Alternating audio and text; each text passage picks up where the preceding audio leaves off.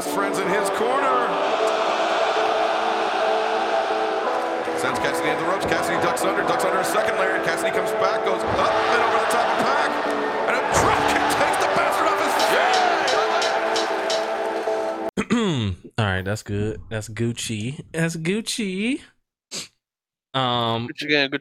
gang. Oh shit, I ain't heard that in a minute. What type of cookie you eat earlier, Waz? I ain't had a cookie in a minute. One of my keto cookies. It was a chocolate chip one. I forgot that you came up on the keto cooks. That's fire. You be buying them King. off Keto King. You be buying them off of Amazon? Or are they at the store? Okay. You can buy them single packs at like Kroger and shit, but I mostly buy giant boxes. Yeah. I like that. And I'm glad you even brought that up because that's something I definitely need some more info on. So before we get into it, that'll be the first thing we go. Let's just fucking start it off with with a good cheers, y'all. Welcome. This is the No Consensus Podcast. Yeah, water's around. Except for mine's just the same color as water. Vodka? Gin? Yeah, you know it's summertime. I gotta go back to my summer drink, a little gin and time. Yeah, oh yeah. Little lime in there. I'm Mike Jack, aka the Jacker, aka Jack the Rapper. I almost said Ripper. You cannot get those confused. No, you can't. AKA Microwave Mike, AKA Bars God. To my right is my boy Skinny Jake, AKA Pickle Jake, AKA Grandpa Jake, AKA he been sunning you fools since '93. And then below him is Uncle Waz, AKA Wozzinator, AKA the Baconator Wozzinator, AKA Keto Waz because he don't eat bacon. So he gotta. Do you eat bacon? You can eat bacon. So you got some bacon in there every day. I literally have bacon every day. That's my man. It's the bacon god, bacon bro, bacon bastion of bacon over there. Yeah, I like that. This is the No Consensus motherfucking podcast, dog. What's up, boys? And I'm glad. And so I just want to jump into it because all of a sudden, you know how like you kind of look one thing up and then now all of a sudden everything on your internet is that one thing that you just wanted to look up real quick. So I was looking up keto and now all of a sudden I have like 40 Joe Rogan clips about keto and intermittent fasting, and I got keto chips as ads on Facebook and all type of shit. That's ridiculous. Yeah. Like, chill out. Because me and my personality type, the more you try shoving the thing down my throat, the more turned off I am. I guess unless you're wanting me to buy bread, so therefore you're shoving a bunch of keto at me, knowing that I'm gonna go immediately to the store and buy a loaf. Bro, imagine Jake and Kroger Meyer just stuffing his basket like 20 loaves of bread just to get back at the keto ads. That's I'm fucking spiteful. crazy. Yeah, that boy, the spiteful champ, bro. But it is fascinating to me that as long as you've been on keto, we probably only had like one conversation on it, and I still don't 100% know what goes into the keto thing because I know it sounds just basic, no carbs, sugars, right? But like what it's not easy taking that stuff out your diet, bro, because everything just kind of sneaks shit like that in there. So I just kind of wanted you to break down like what was the hardest part about going keto, and then you look a lot better since you started it, so I know that there's real benefits to it. But like so first part, what's the hardest part about it, and then second part, like just break down what keto even is for me and for other people that don't know about it. So the hardest part I'd have to say would probably be either the cravings you get, and that's usually only when you're transitioning back into keto. Like I used to once a month just eat a pizza and put keto away for the weekend. I'm doing that less now. Body. It's actually better. It's something I have to go back into. Okay. You want to keep carb cycling in it, or there's a different name for it. I can't remember what it is. But the cravings you get when you're getting into keto is kind of annoying because you just want everything bread or everything sweet or everything potato. And then the other thing, if you're not watching your magnesium, salt, and potassium, your electrolytes, basically, you can get dehydrated. And that comes across on people as the keto flu. But I did hear the keto flu somewhere. Okay. Yeah. Essentially, that is just your body not getting the nutrients that it should be getting. So I take a little booster of magnesium, sodium, and potassium. Like a pill? It's basically a drink I make. It's some BCAAs, which are like proteins and amino acids and stuff. That's just, just general stuff. I don't need that, but I just mix some magnesium in that. Like a smoothie or like a juice? No, it's like a powder I put into water, and then I put some powdered magnesium in, and then I've been adding inulin, which is a fiber, just because why not? It's good for your gut. Yeah. But basically that's all I really do. There's a lot of different levels of keto. I'm lazy keto now. Is that the technical term? It is actually. That's hilarious. So like full on keto is somebody who tracks every macronutrient they get. So every fat, every carb, and every protein. They make sure they never go over, all that kind of stuff. I've been on it long enough, and I'm in kind of the maintaining phase, so I can do lazy keto. So I know I need around 100-ish grams of protein a day. I want under 20 grams of carbs minus dietary fiber. And those are really the only two things that I really track anymore. But when you're trying to lose weight and when you're trying to get into keto and get your body into keto, you really want to make sure that when you're counting carbs, you are counting correctly and you are subtracting dietary fibers. And you don't want to go over on protein because there's a process called glucogenesis, I believe, in which your body will convert extra protein that it can't digest into sugars, essentially. And it's got some not fun byproducts for your body.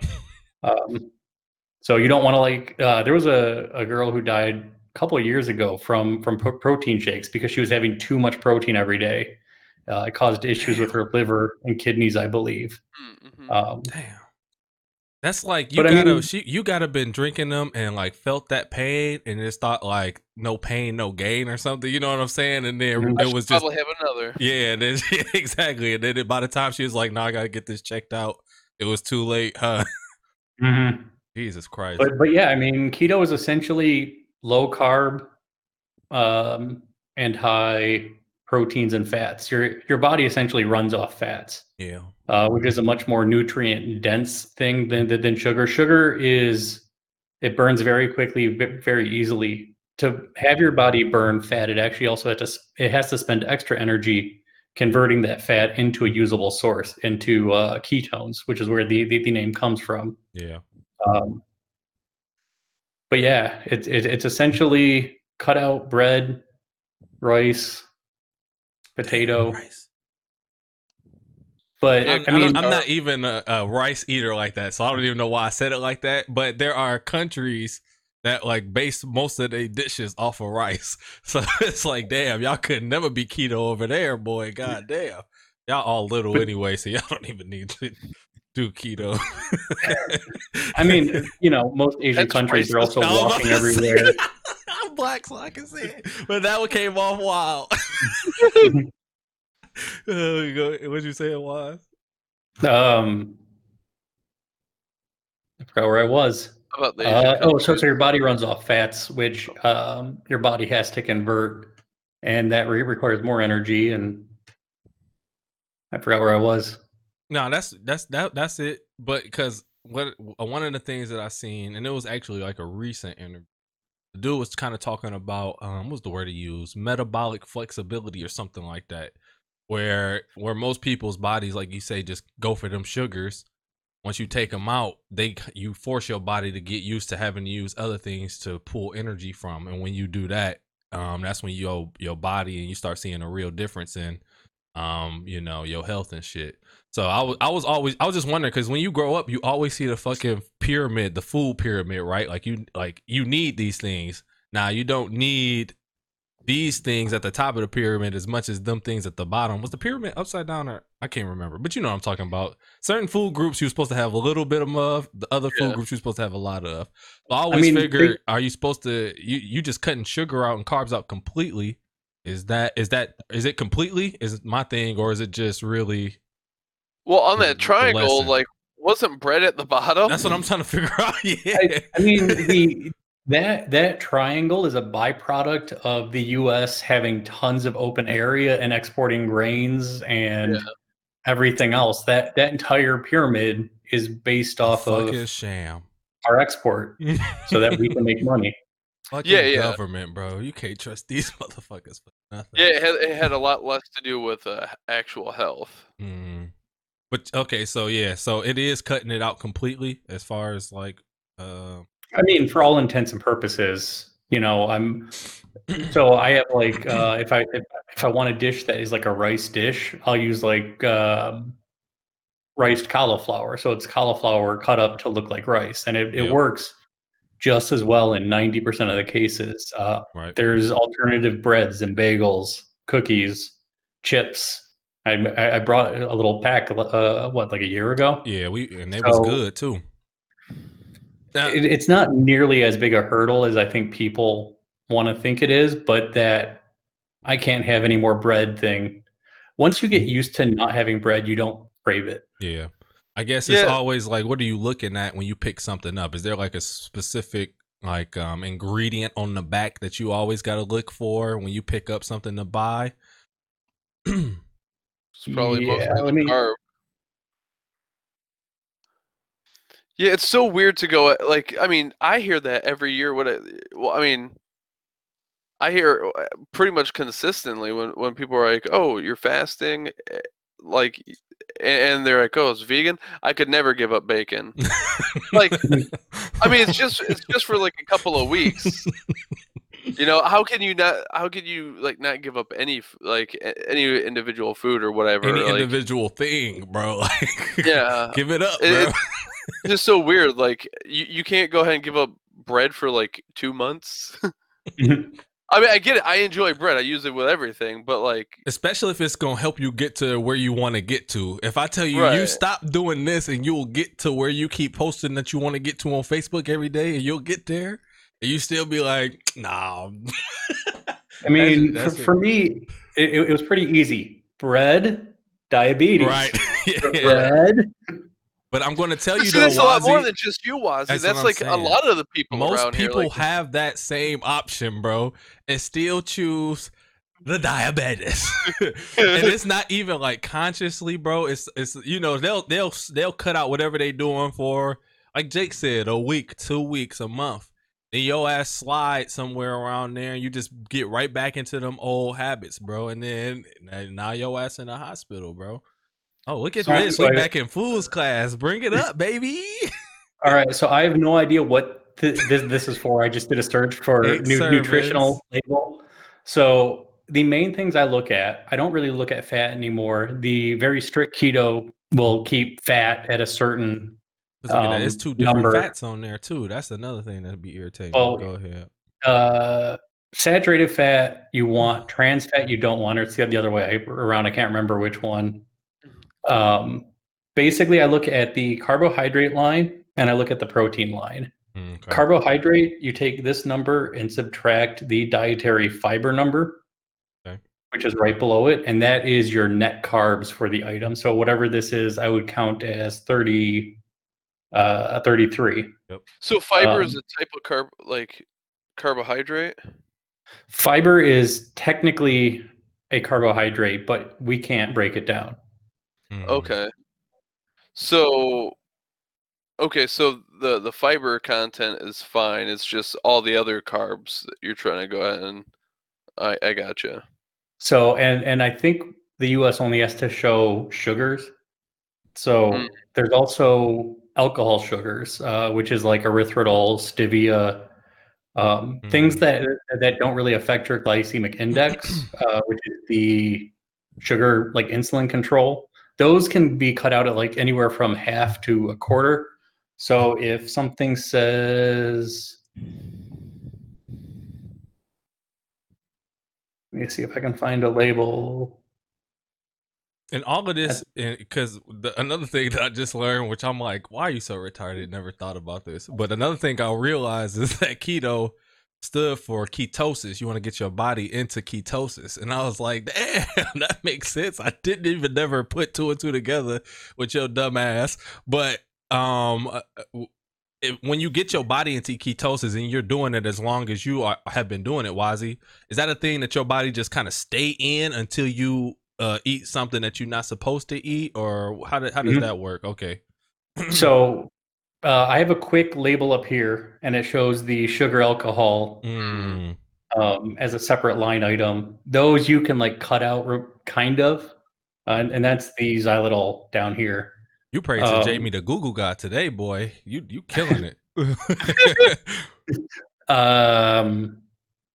What was the question? Oh yeah, so getting into keto and getting out of keto. Yeah. Your body it'll go quicker as you get more into keto. Like you'll switch back in. The initial time took about 3 weeks for my body to get into ketosis. But I can tell when I've had too many carbs or I've had some sugars that affect me when they shouldn't, or I've just eaten too much. I'll actually gain 10 pounds in like 2 days. Damn. And it's all water weight. Yeah. Because keto by its nature is a water, what's the word? When you don't have the water in you anymore. Diuretic. Yeah, keto is a natural diuretic because the carbs are what store your water in your cells. So I can definitely tell when I'm no longer in ketosis. Okay. Like I look like I've gained 10 pounds of water. You look real hydrated. Yeah, I do. The old girl from Willy Wonka and the Chocolate Factory style. Violet. Go ahead. Every once in a while we'll go ahead and pick up some of this Borsec here, and it's sparkling mineral water from Romania. And when you were talking about the concerns of being like dehydrated and the magnesium and all that sort of thing, I just happened to take a look at it. Yeah, and it's got everything but the potassium that you mentioned: calcium, magnesium, sodium, and yeah. No, that's potassium. good water. Most people get from like grains and stuff. So that's why in keto you need more because you aren't getting the stuff that doesn't have it as much. No, you messed me up kind of like I never really thought about it too much. But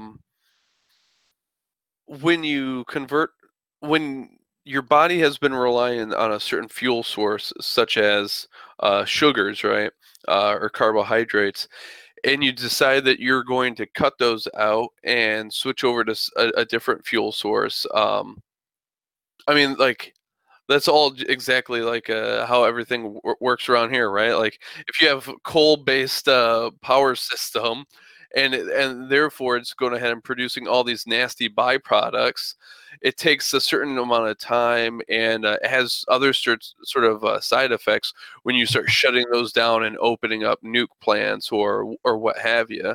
Yeah. I mean, of course, it's easy to see, like, oh, well, if you have a high carb diet, there's going to be certain sort of side effects. But just to think about, like, at the cellular level, they're like, oh, now we got to start doing this. The And, motherfucker been going to one spot this whole time. Not even over there. And ain't nothing there. You like, oh shit, where we go now, bro? I don't know, bro.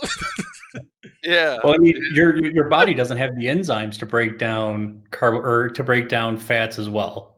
So because you're using fat as the energy source, your body has to build up the enzymes to break it down, which is also why it takes a little bit longer in the beginning. It's like trying to hire new people for a nuclear plant. Yeah. Right. So they're like, dang, I can't even do anything with this. Before I could do anything with this, I got to go ahead and do this thing over here. So I guess I'm going to go ahead and do this. And meanwhile, you're draining energy, right? Yo, Mhm. that's funny. Fascinating. We need a Osmosis Jones type movie about ketosis and fasting. That'll be fire. Ketosis Jones. Yeah, Ketosis Jones is fire. And I just came up with the name for this episode.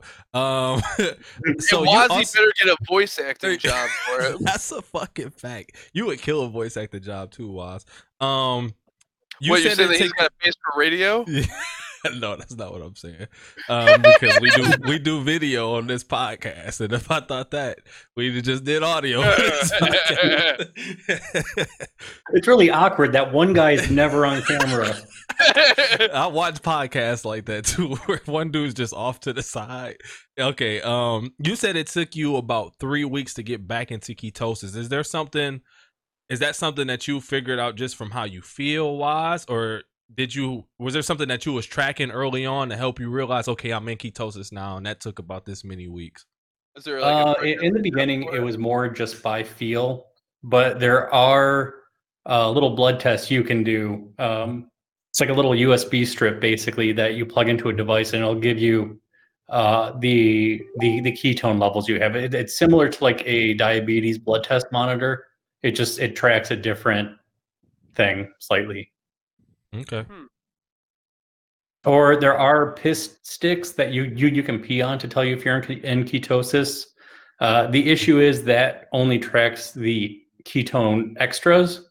So when you've been in it for like 5 years, like I have, my body uses almost all of the ketones. I don't have extras that I flush out. So the blood is the only way I can track mine. The pee strips don't work anymore for me. Ah, okay.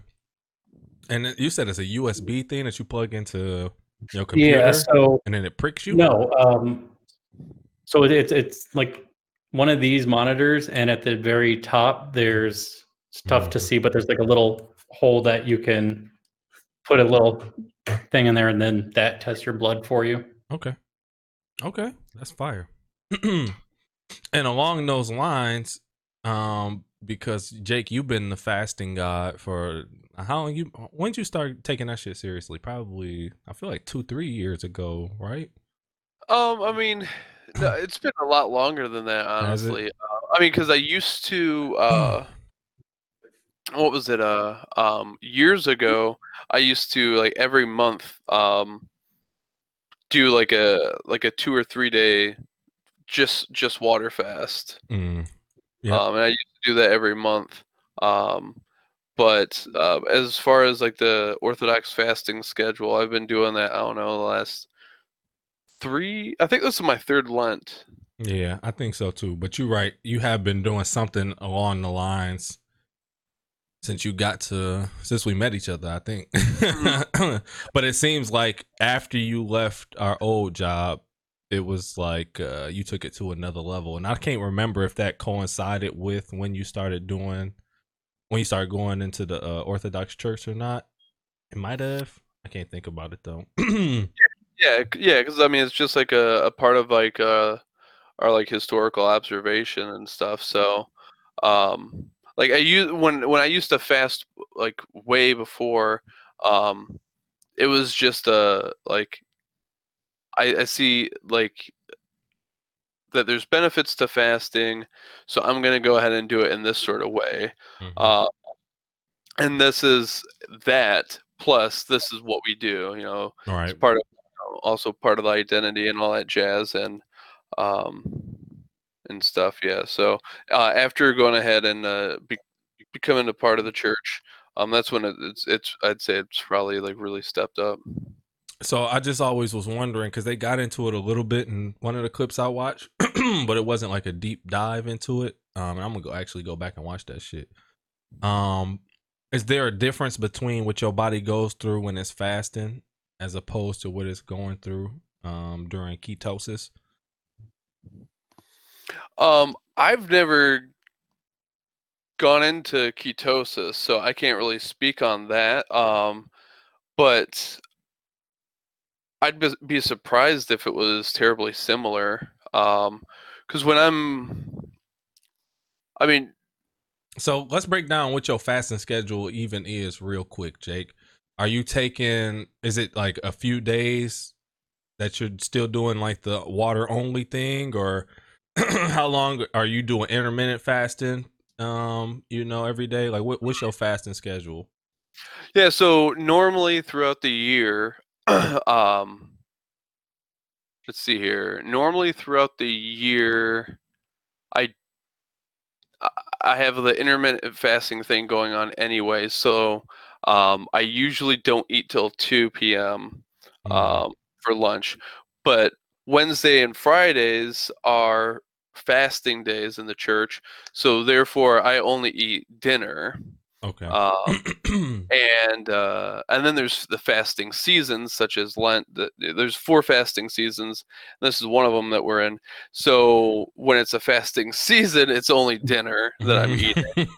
Um, but see, there's also feasting times. So for example, the week, like one of the weeks before Lent, there's no fasting. So Wednesday and Friday, which are normal fasting days, no fasting is prescribed. So on You those better days, get it in. yeah, and that's actually how I treat it. Like, this isn't so much about me. This is about like what we're preparing for and stuff. Right. So while I do intermittent fast on any given Monday and stuff, I'm not gonna do it now. I'm actually gonna force myself to eat a little something for breakfast, Mhm. even if it's just a piece of bread and some peanut butter, Yeah. because That's the worst. Eat it when you don't want to eat. I hate that shit, boy.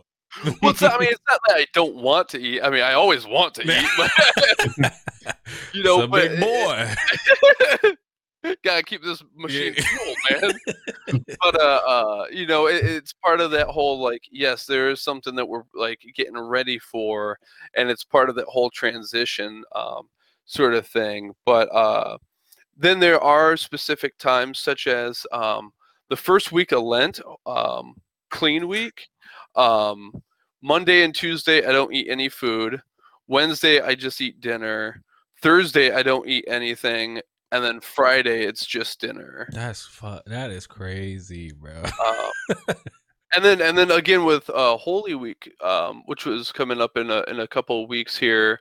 Um, I think it's just Saturday, where you traditionally don't eat. It might be Friday, Saturday, but at the very least, it's just Saturday. Now, I'll go ahead and also say that I don't know a whole lot of people, if anyone, who does all of that. And the vegan You diet. just a maniac. Well, yeah. So, I mean, for example, my church bulletins and like my priest, he was going ahead and giving people a heads up before Lent about um, uh, like work on getting the meat out of your house and the eggs and that sort of thing. So the vast Because you ain't majority gonna of be able to use that shit if yeah. this month. Yeah. Which that also goes back to the purpose of Mardi Gras or Fat Tuesday is Mm-hmm. it's our last day. Tuesday is Mm-hmm. that's the Tuesday before Ash Wednesday, which for the Western PHAT. Church, which Ash Wednesday is the start of Lent for the Western Church. So it's like, okay, this is actually the last day that we could use any of this stuff. Let's put it all in a big fat greasy donut. Yeah, facts. And that's what Punchki is. Yeah. But there he didn't make, so while he did make a note about like the vegan aspects of it, he didn't make any sort of indication about the water fasting aspects. But I'm familiar enough with like the Typica and monastic rules and stuff like that I'm like, well, I know that technically this is what we should be doing as well. And here's the interesting thing too. It might sound goofy, but I actually like am saddened by when Lent is over, in part because like like you trained so hard for something, and then it's like, okay, well, back to the normal grind. Yeah. But it was funny because like this year, going up to Lent, I was actually really nervous about it. Like, I don't know how I'm ever gonna do it. Like, It's a struggle. It's a legit struggle. But my priest, he always says like with any fasting season, like start out going hard, and that it'll carry you forward. I like that. And it's interesting because like Brandon, for example, he's like, well, I don't know about that. It seems like you'd get burnt out really quick that way. And like I get that concern that if you go too hard at the gym the first day, that now you're hurt. Your noodles, legs, and your arms don't work. Yeah. But those, by going ahead and going those first 2 days with no food whatsoever, like it was going so hard that say, oh, okay, now I'm going to a meal in the evening. That's easy. Like that's nothing compared to what that was. Yeah. And it's been a rather simple Lent so far, at least in that regard. How long can we go a week without eating nothing? Is that what it is? Yeah, I think the longest I've gone is 4 days. Woo! Maybe. Woo. It was either 3 or 4 days. Do you start hallucinating around there? Like, what happens to you after day 3.5 of not eating no food? What you going through? Yeah, it's really interesting. And I mean, if your health, I don't even want to say that, but don't do it. You was about to say if you don't do it if you're not healthy. Well, I mean, to the professionals, young boys. But I mean, I think fasting in general is like a good, healthy thing for more or less all people. But for one, like your health is very important, and I've known people who have I'll just go ahead and say it. So Brandon is a dumb idiot, and I might have found the actual title of this episode. Brandon is an idiot. A dumb idiot is what you did, and I'm putting it in there. That's funny. But it was frustrating because like I had been advocating the benefits of fasting, especially within the Christian tradition, and I mean, it's hilarious. The Hungarian word for Easter is húsvét, which means meat taking.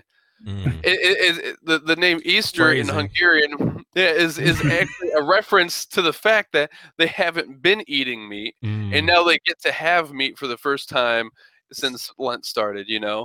So it's like a major. They get to take in that meat. Yep. Just all the way, man, to the hilt.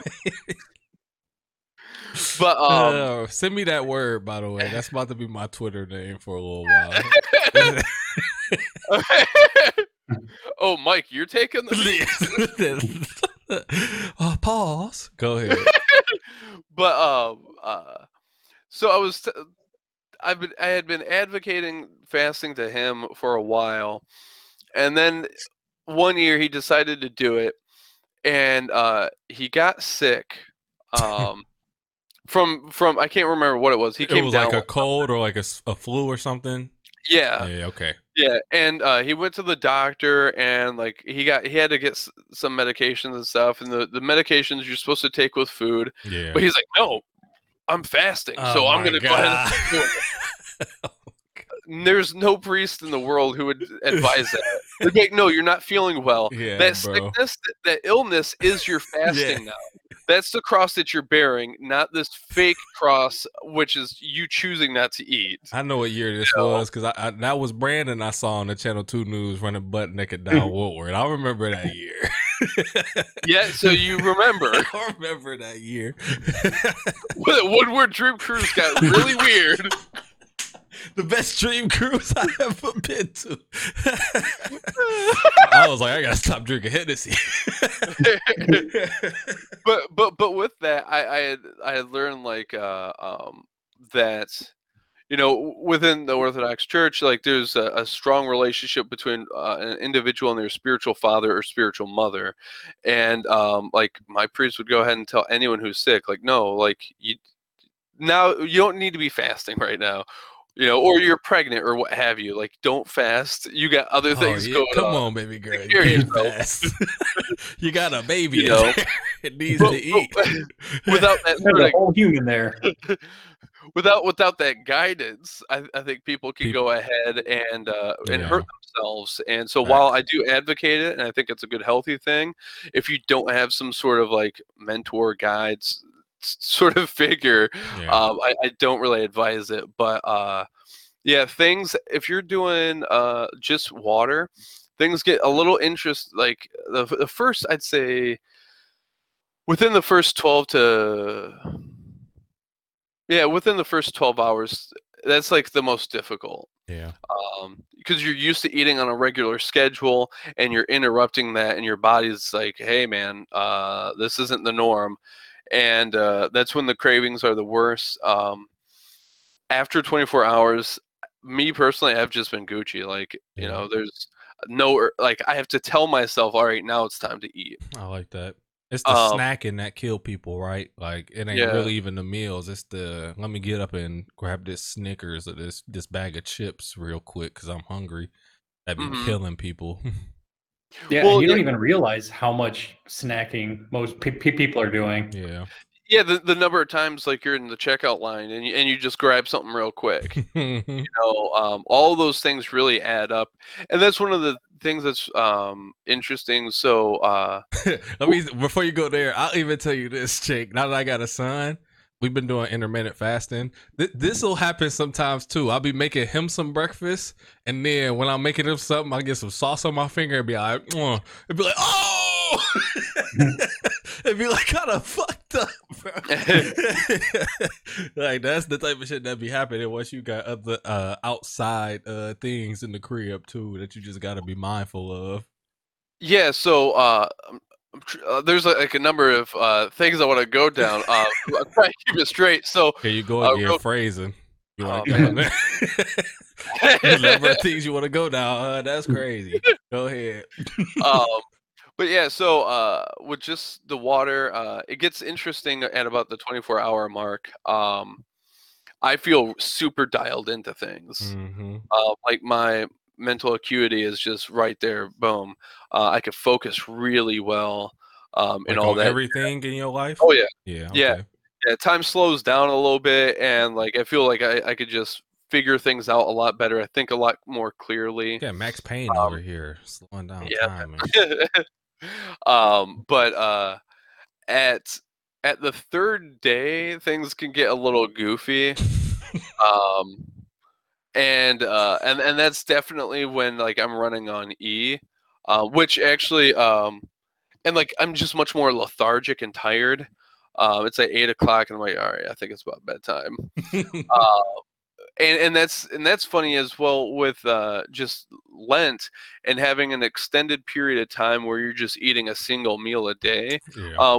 When we're fasting, I mean, fasting is only one leg of a three-leg chair. Like, it's fasting, prayer, and almsgiving. So for one, like if you're fasting, you're not eating as much, you're not spending as much money on food. You have extra money, give that to the poor. If you see someone who's in need, give to them. And then you're also spending less time preparing for food and stuff like that. So you got more time. So pray more. Yeah. You know, and like all three of those things are necessary. And but what was it here? You on the third day, so what's that fourth Yeah. day like, bro? After you go to sleep at 8 o'clock on the third day. And that one you just sort of blank out on.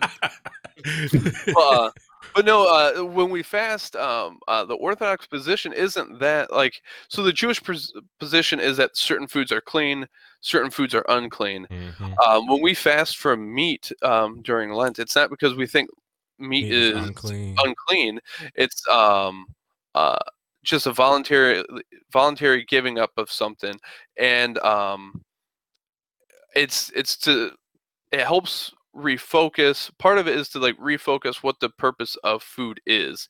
And when for 40 days you have been eating a single meal a day, and then also trying to make it a small meal, and not just like one huge meal, but one small meal. Like by the end of Lent, I'm starting to get really tired around 6 o'clock. I'm like, man, 8 o'clock, I'm going to be in bed. But then that's I your eat work it. day too. Yeah, exactly. But then I go ahead and I eat dinner, and now I have like this newfound energy. And I mean, obviously, your body doesn't break down food that much, but your body knows that it's running low on energy, so it's starting to shut certain processes down. And then once you reassure it that food's coming, that there's more fuel on the way, then it like powers them back up. And again, it's not because like certain foods are clean or unclean, but it's to remind us that while delicious tasting food is great, that you shouldn't become a slave to that, right? You know, you shouldn't become a glutton. That food has a proper like biological role in our lives, and that is a fuel source. And here's plain evidence of it. Yeah, exactly. You can't run away from it. Like, bro. I'm getting sleepy because I haven't had a bowl of rice with some raw veggies. And that sleep is gonna get even longer the longer you don't eat nothing, because that sleep become permanent. 3 more days. You got a long nap you about to take, boy. And the reason why I asked that, Jake and Wazzy, is because you know, that's been like a common conversation in our household these last couple weeks, right? You especially like we going to Jamaica, or we went to Jamaica, we going to Hawaii. You about to be in bathing suits out in the sun. You just want to look good and you want to feel good. So it's like, what's the best ways to make that happen? And when we was growing up, and I don't know about y'all, but when I was growing up, I always thought that working out was the way. Like that's, you know, you just work out, bro. Get out there, burn some motherfucking carbs, you know, and work out. You're gonna be good. Now you're starting to realize, like, oh, your diet is important as hell if you really want to lose weight the right way. So that's why I started looking into keto and shit, because truthfully wise, you might be the first person I know that I heard keto from. Not to say that you invented it or nothing, but for me personally, I think you were the first person I know that was like, you know, on the keto wave. And I've seen the motherfucking the progress. And it's so funny because it's like you look at old pictures of us and I'm like, damn, I didn't even look at Wazzy that way, but you see him now and you see him then, it's a big fucking difference. like, and I didn't even notice it until you look back at the shit. So I want to ask you personally, because just from us being friends for how long we've been friends, you don't just jump into something like keto unless you've done your research on the shit. So what made you even say, all right, this is the way I think I want to go, and this is the way that I think it's going to benefit, the way that's going to benefit me, beside from the vegan/vegetarian or the fasting, or, you know, the other waves of shit that people did to try diet slim fast shit. You know what I'm saying? What was the deciding factor for you that made you like, all right, keto is the one for me? Diabetes, not diabetes. I mean, I joke, but that truly is one of the main reasons that I started keto. I was on a pre-diabetic medicine, and I was actually taken off of it because of keto. I knew keto from because it's essentially Atkins plus. And and I had followed low carb stuff. So I didn't go straight into keto. I went low carb for probably about a year, just because I was eating. You know, we had B-dubs every week, and that is fries. That is, you know, breaded chicken. That Thursday, go home, boy. Y'all know it. We going to B-dubs. You know we are. So yeah, it was mainly just. I was at a point in my life where I was so unhealthy that things had to change. Yeah. Or they were going to change for me. So, I guess I just felt like I thought you did. I feel like those other things could have stopped diabetes too. No, fasting and veganism and shit. I don't think veganism would because you're still eating a lot of fruits. You're still eating honey often. You're still eating a lot of sweet things. And the main thing you're not having is protein in a vegan diet. So, and you have to supplement that with other proteins. And keto for me just made sense. It was very low carb. Those were the things I was craving. Yeah. Those were, I'd get home and I'd have like a pantry full of those like Easy Macs and just throw one in and make it. Keto made me actually start preparing my own food, getting chicken and, putting it on a grill or baking it. It was kind of one of those things where it made sense to me. Like for me to really get into something, it has to make sense to me. I'm wrong. And that's why I was like, I know that, and that's why I'm like, I know WOZZY did this because it made sense, bro. And that's why that's what I want. So keep going. Yeah. I was on metformin with the pre-diabetic stuff, and just low carb. I dropped like 40 pounds in a couple months. Yeah. And that wasn't even trying. That was just eating less or not eating. Like, if I was going to get chicken, maybe get it not breaded. I can still have fries. I can still have, just slowly cutting it down. And then once I got taken off the metformin, I'm like, all right, this is working for me, so I'm going to keep going. And then I went harder into it. And one thing you had said about, you had always thought working out was the key thing. Out of your entire daily calorie expenditure, at least 2,300 to 2,400 calories is just existing. Yeah.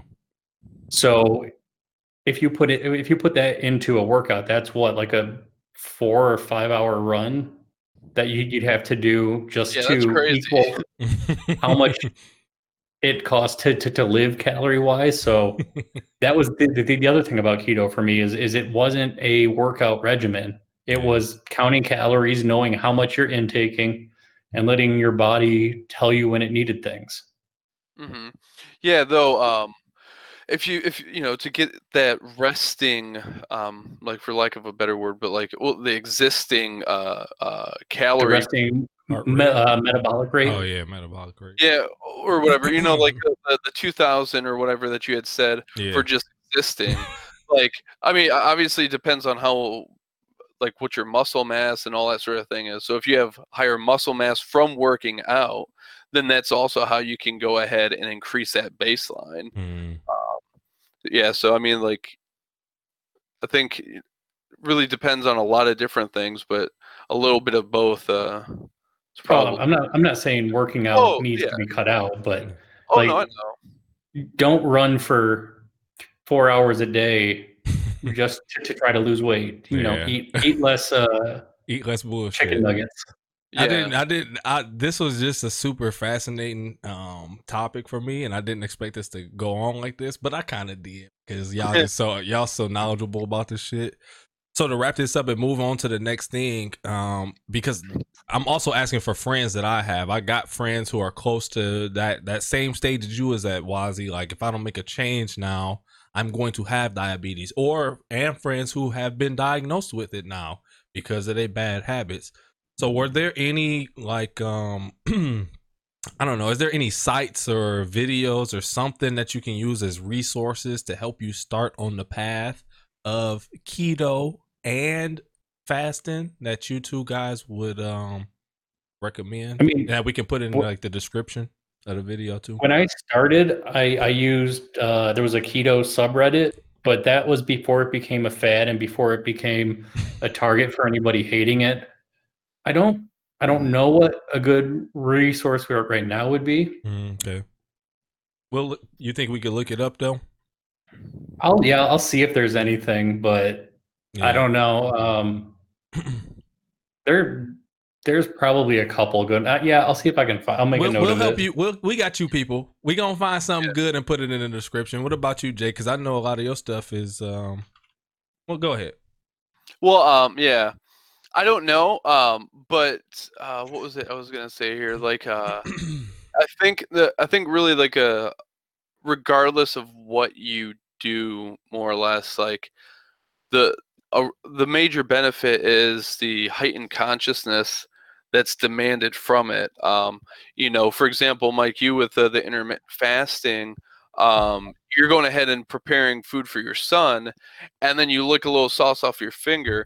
You didn't think about that. Yeah. That was just a habit, and then you're like, dang it, and that forces you to realize just how unconscious and out of control some of these things are. Mm-hmm. And if you're doing keto, you might go ahead and instinctively go ahead and grab a fry off of like your date's plate or something like that, and then think, dang it, that's but like you weren't even thinking about it, and it just shows you how unconscious a lot of these things are. So I think, for one, regardless of what you do, I mean, talk to your doctor and find out something that works for you, because like WOZZY said, it was the sugars that were such a high concern for him. Well, then keto makes perfect sense in that regard. Yeah. But if you have like I don't know, a protein allergy or something, yeah, then it wouldn't. So talk to your doctor. Don't be afraid to go ahead and ask stupid Get questions. a doctor, by the way. Like, as men, we don't never go to the fucking doctor. Who's your doctor? What hospital do you go to if something is wrong? Who do you call if you don't feel right? A lot of guys out here don't got that. So I'm glad you brought that up, Jake. First off, get a fucking doctor. We probably, if you 18, and I think you even up to 20 something, you can still talk to your pediatrician. Ask your mom who your pediatrician is. Go talk to them. And then if you got a job, you got insurance with most of your jobs, go on the network and just find a doctor and go in and get a regular checkup, and then ask them any questions that you got, and you start from there, bro. Yeah. Yeah, and just paying more attention to those little things. Anything that helps you do that, I think, is a good thing, because it's women also too. My bad. Yeah. I just know men is hard headed as fuck. Women care about shit. Men just want to die and get a Viking fucking funeral at the end and shit at 24. Yeah, so anything that just gets you thinking about things a little bit more and consciously choosing what you're eating and not just accepting whatever you're being fed, is a good start. But yeah, I don't know of any resources for the intermittent fasting, like off the top at all. Just find something that's comfortable to start with. Just like anything, like just like you're going to the gym, like, what can I do? Let me establish a baseline. Okay, I'm going to start with a 16-hour window. Yep. 16 hours, start to finish, I'm allowed to eat. And then I'm going to go ahead and do that for, like, let's say a month. And now we're going to drop it down to 15 and that sort of thing, and work your way up, and just be intentional about it. Yeah, that's what I was going to say. Just the basis of both of these things. Keto, cut the fucking carbs and sugar out your diet. And for intermittent fasting, choose a window that you're allowed to eat. 8 to 8, like that's 12 hours. That should be good enough for your ass. Oh yeah. You ain't eating at 8 a.m. Yeah. Come on now. Exactly. Like, and then after 8 p.m., you don't eat nothing else, bro, until you wake up the next day. Like, cut the shit out. And then, like Jake say, lower that window.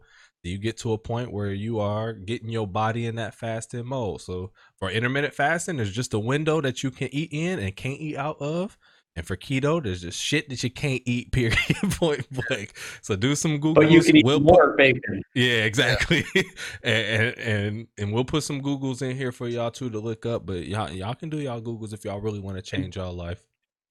Jake, really quickly, I want to see if you can confirm this, but when I started like intermittent fasting and keto both, I learned to read my body more.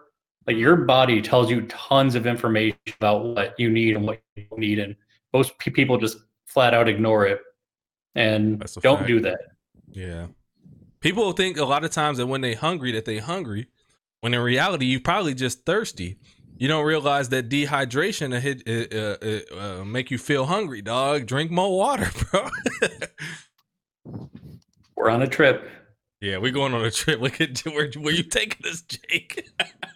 Where are we going, Jake? Oh my god. Well, it was, you guys were starting to break up a little bit there, so I'm standing above the router downstairs now. So instead of laying in bed, I will stand up for you. Well, studies show that standing up while you're working.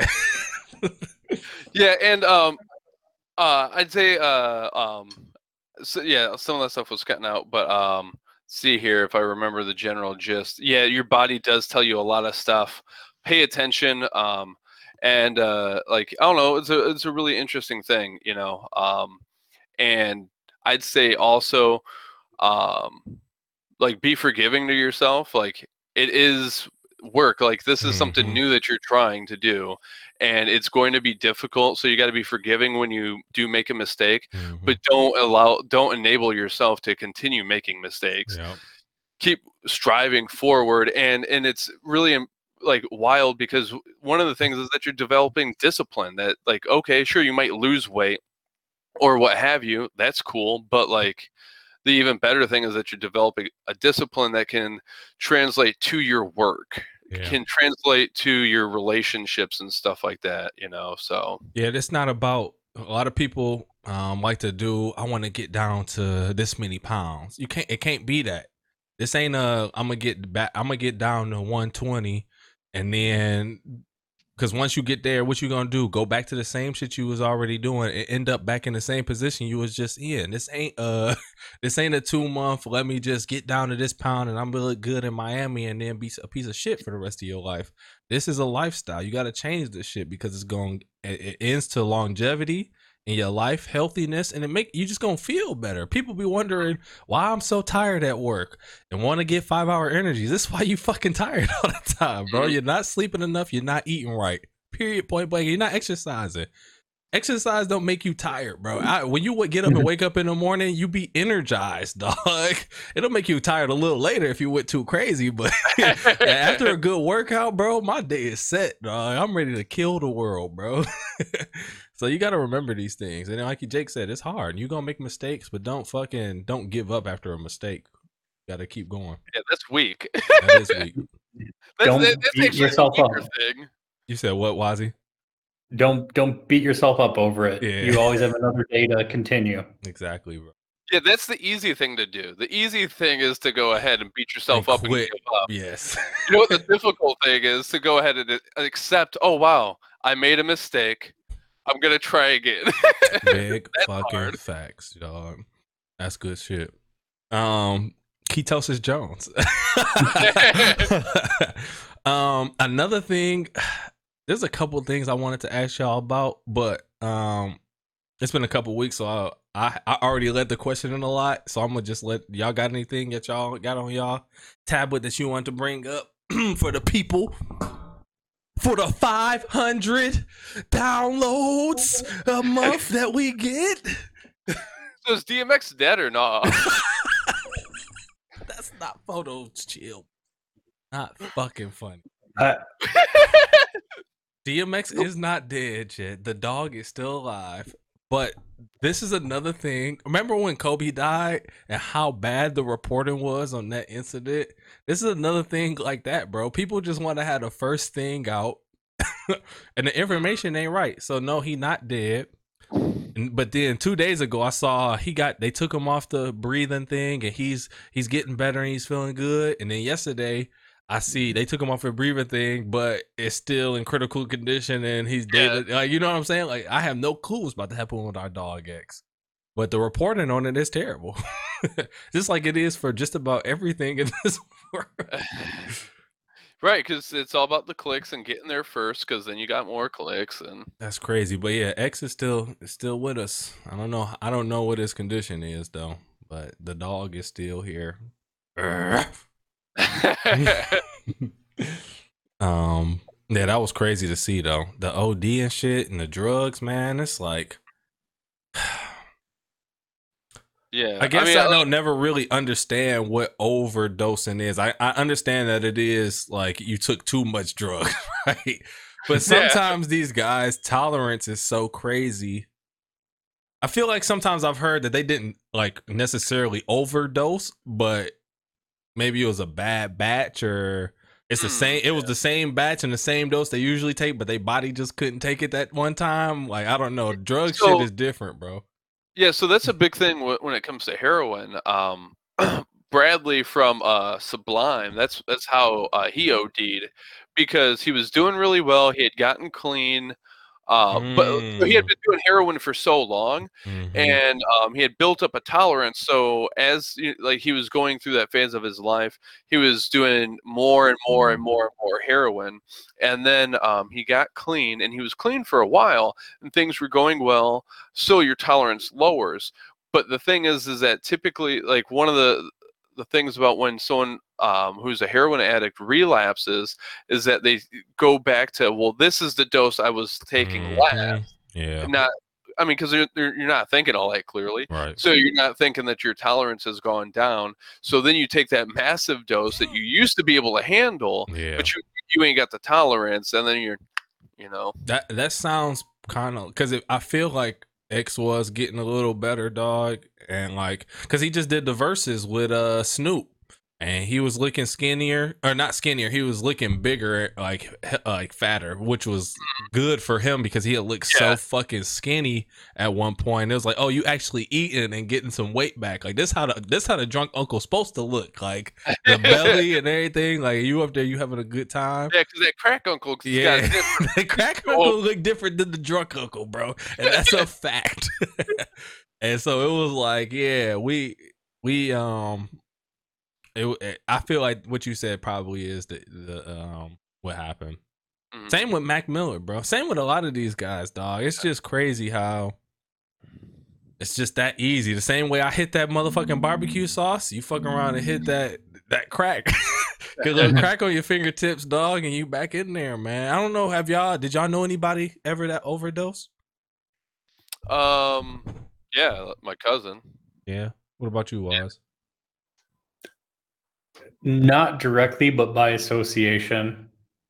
Yeah, and we all know JJ, and it's always just terrible to hear about shit like that. So it's like it's worse because you be like, you was trying to do good and then you just slipped, and then that one slip was the one that made you fall off the cliff. So prayers up for our dog DMX and anybody else that's out there battling that shit, bro, because it's you never recovered, you're always recovering.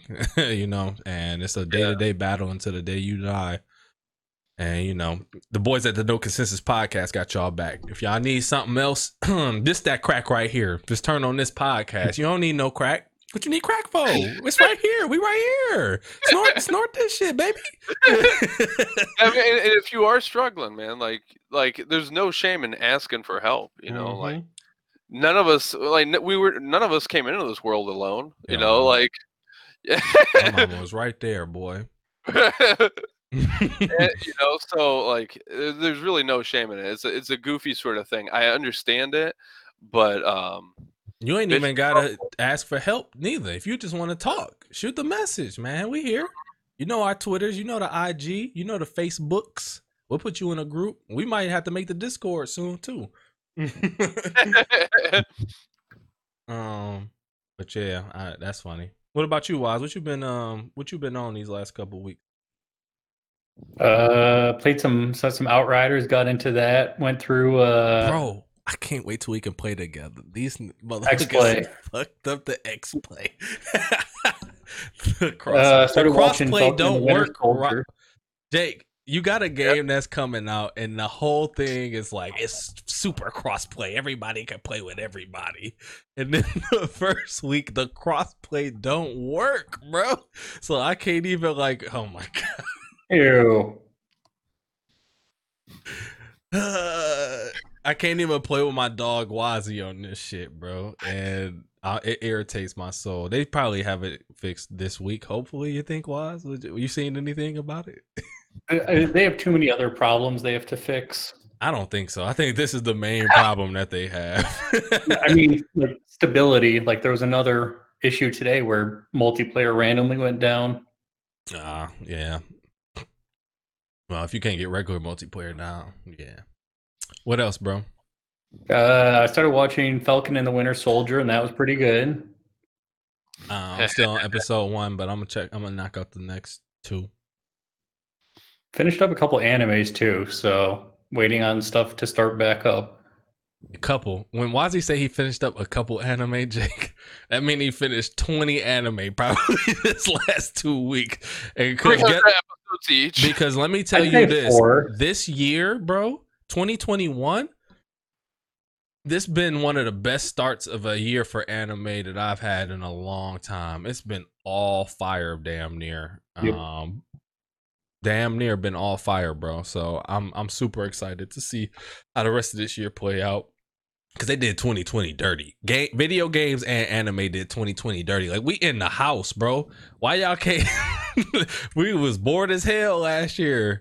Now the world's starting to get a little bit back to whatever we want it to be. And now y'all want to be fire again. Trash. What I was going... Oh, you know what else I wanted to ask y'all? So, we... the last time we had talked about briefs versus boxers, and then like 2 weeks ago I was eating something, right? I forgot what I was eating. Where's this going? This is where is We were this? talking about briefs. Yeah. I was Then I'm eating a eating- sausage and I was and thinking about boxers and briefs.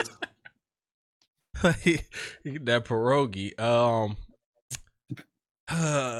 Pierogi, y'all he's fuck me different when up. you're wearing briefs, bro. What was I eating, bro? I don't remember what I was eating, y'all, but it was something with a variety of different things in it. And, Was it that cinnamon toast No.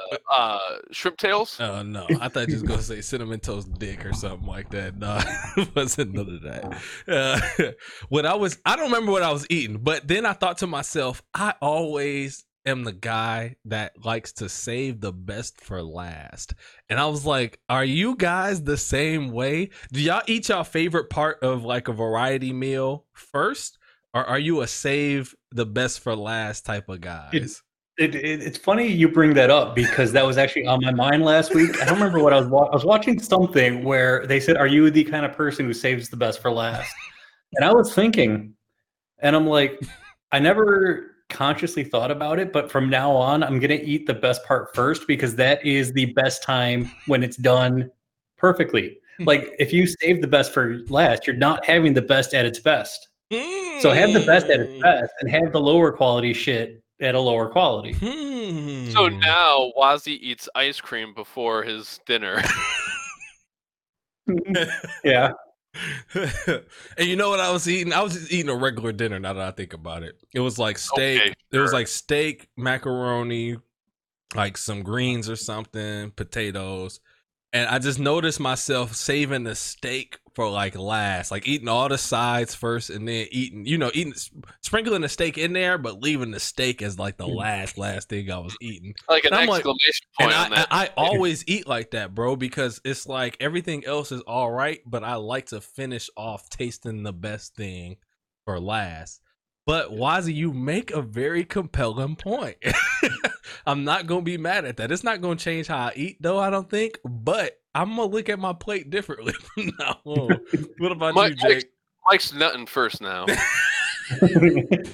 I said I saved the best for last, not first. God damn. But no, I know I guess I don't really pay too much attention to it now, but I used to for sure save the best for last. And I was always divide and conquer. So like I'm eating the mashed potatoes, and then once I'm done with those, then I'm going ahead and moving on to something else. And then I'm moving. So it was one by one. Okay. Yeah.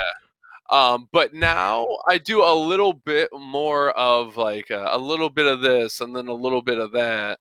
And I move, I got that bob and weave going on when I'm on that plate now. But I think I think I've been sprinkling more of like my favorite in earlier.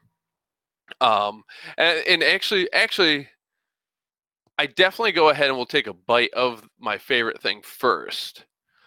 Get that, and then I'll go. But I save the majority of it for last. Yeah. Still, I think that's how I do it too. But I would still consider that saving the best for last, though. yeah. What do you think about Wazzy's breakdown, though? Yeah, I mean, it makes sense. But in regards to steak, if you're going ahead and letting your steak set after you cook it, what you can do is have it out there, just sitting while you're eating the sides and all that sort of thing. So now it's actually at the appropriate time where it is ready, and you've saved it for life.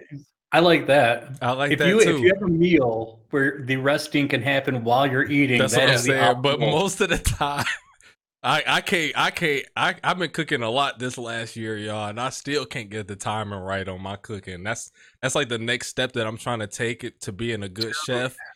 Like that timing, because you got to realize certain shit just cook faster than other shit, bro. I stay fucking it up, bro. So the biggest thing about cooking is the mise en place, having everything in place. Mm-hmm. So like if you can like say mise en place, it's French. What you just did was fucking fire, Jake. What the hell was that? Dude disappeared and jumped up and was like, well, the timing just happened to be perfect. Like my knees were like, "You need to pop me, bro." So I went down to pop, and then drop it. Pop, block, and drop it. French on us, so that's funny as hell. Mise en place, bro. You know that so, French. Yeah, just cut up anything early you can, and it makes timing stuff out a lot easier. You said cut up. Yeah, so like if I'm making a chicken dish and I know I want strips that marinated, I'll cut those up. I'll put a bunch of foods in different like Tupperwares. Mm-hmm. And then I save the actual cutting portion. Right, I can do the cutting portion not during the prepping stuff or cooking time. Yep. And it's little things that I notice now that I'm cooking too. Like my next house, I'm gonna have a bigger stove, right? Like I feel like I can't get as much shit on that bitch as I want to be cooking at the same time. I'm gonna have more counter space, so I can have more shit on the counter getting prepared as I want. It's just little shit like that you don't even notice as a fucking unless you cooking, unless you be in the kitchen, bro. Right? Yeah, because if you weren't thinking about anything, it's like, oh yeah, there's your guys' kitchen's just fine, but it's kind of like a hallway. Yeah, exactly. And stuff. So like, it's exactly depending on what you're trying to prepare, like it's like, all right, well, this just ain't working out for me. And it's just me and Show now too. But when Jack get to be about 10, 8, and then when we have another kid, he like 7. Hey, speaking of Jack, who taught this boy how to speak? Bro, what's he doing actually making comprehensive sounds? It's Pop over here, bro. Mom and Pop, bro. And I can't hate, dog. If you give them the right cartoons for the right amount of time, they learn shit from it. They minds is fucking sponges, bro. So I only let them watch stuff that's actually trying to teach them shit during the day. And then like Coco Melon got all the songs, and that just seemed to help you learn shit a little better when it's in song format. So yeah, you let them watch shit like that, for an hour or so out the day. You sit down with them and just talk to them regularly. I don't do no Google Gaga shit with my son, bro. I say, Mike, come here. Jack, sit down. Jack, can I have that? Please, thank you. You talk to them like regular people, right? And then they'll catch on. That was one thing I had heard is just talking to kids like they're people. Mm-hmm. It's not demoralizing, and B, they get the idea of how speaking works. So it's not, bro. And because the simple fact is he understood us. He's understood what we were saying to him since he was like probably 14 months, maybe even a year. I could tell him to do something and he'll run and go do it. He understood it. But now it's actually like matriculating into him being able to respond back to things that I'm saying. And I credit all that to just talking to him, like talking to him and then letting him watch stuff that talks to him as well, dog. So, and at the end of the day, your kid gonna learn how to talk eventually. It's just whether or not he gonna learn at 2 or 10. Well, yeah, and it's funny because I think it's a part of like that sort of helicopter parent mentality that like, oh, I got like my kid can't do anything. Yeah, gotta protect them from everything, and it's like. Nope. There's so much smarter and so much more capable of and so much durable. Yeah. So like, yeah, you could throw them around. Yeah, you just toss their asses around, bro. But no, seriously, they are way smarter than you think that they are. I tell my son, you got to do it in steps. Like first it was always like, I don't even want to say commands because it sounds like a dog, but that's kind of how it is. Like, hey, Mike, Instructions. yeah, instruction. One step instruction, like pick that up. And then it turned into, hey, pick that up and throw it away. That's 2 steps right there. And he knows exactly how to do that. Hey, grab that wipe and wipe that up because he like to fucking spill the milk on the floor. Grab a paper towel, wipe it up. He'll grab it. He run over there and wipe it up. He think it's a game right now. So I'll be like, all right, cool. You ain't gonna think this a game after a while though. But it's like you said, it's just simple stuff like that they gonna catch on, bro. They smart as hell. They smarter than you sometimes, goddamn. Because my son will look at me like, and as soon as I turn my back, something getting fucked up. I've been reading a little bit about like that whole child development thing and sort of like ways to like activities for kids at certain ages and all that jazz. And it's wild, man. Don't underestimate them. Because that's all I wake up reading, Jake. I look that shit up every day. Like, what should I be doing with Mike at his age, at his month age? You know how we used to make fun of people like, stop telling us that he's this many months. But I see why they do it now. Now, after 2 years, stop telling me he's 26 years old. That's no, he's 2. But from 0 until 2, I understand why you do months, because every month between 0 and 2 is a huge milestone. So my son being 18 months is not the same as my son being 20 months. It's just not, dog. It's a different milestone. They learning different shit. They moving different shit. So I understand now as a dad. I understand why people will be like, "Oh, he's 21 months. He's 18 months, 17 months." But after 2, that motherfucker 2. So stop it.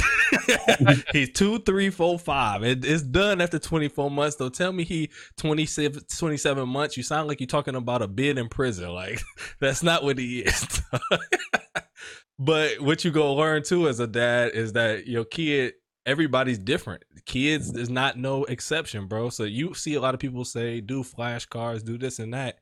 Mike, don't give a fuck about no flashcards. He might stick with me for like 10, 30 seconds, bro. And then he grabbed the flashcard, he look at it, and then he crumpled that bitch up and throw it. And I'm like, damn, that's a good throw. You want to go play some baseball? Like, but it's consistency. So he getting a little longer every day with sticking with me with it, but he's still not interested in that stuff. So you got to try to incorporate what your kids is interested in. You got to incorporate learning into what they're interested in doing. And you know, it's common sense sometimes, but you just be so worried about, is he behind? Is he forward? Is my son a genius? Is he just a regular motherfucker? That you forget that it's just a person. Just do it, cater to him, dog.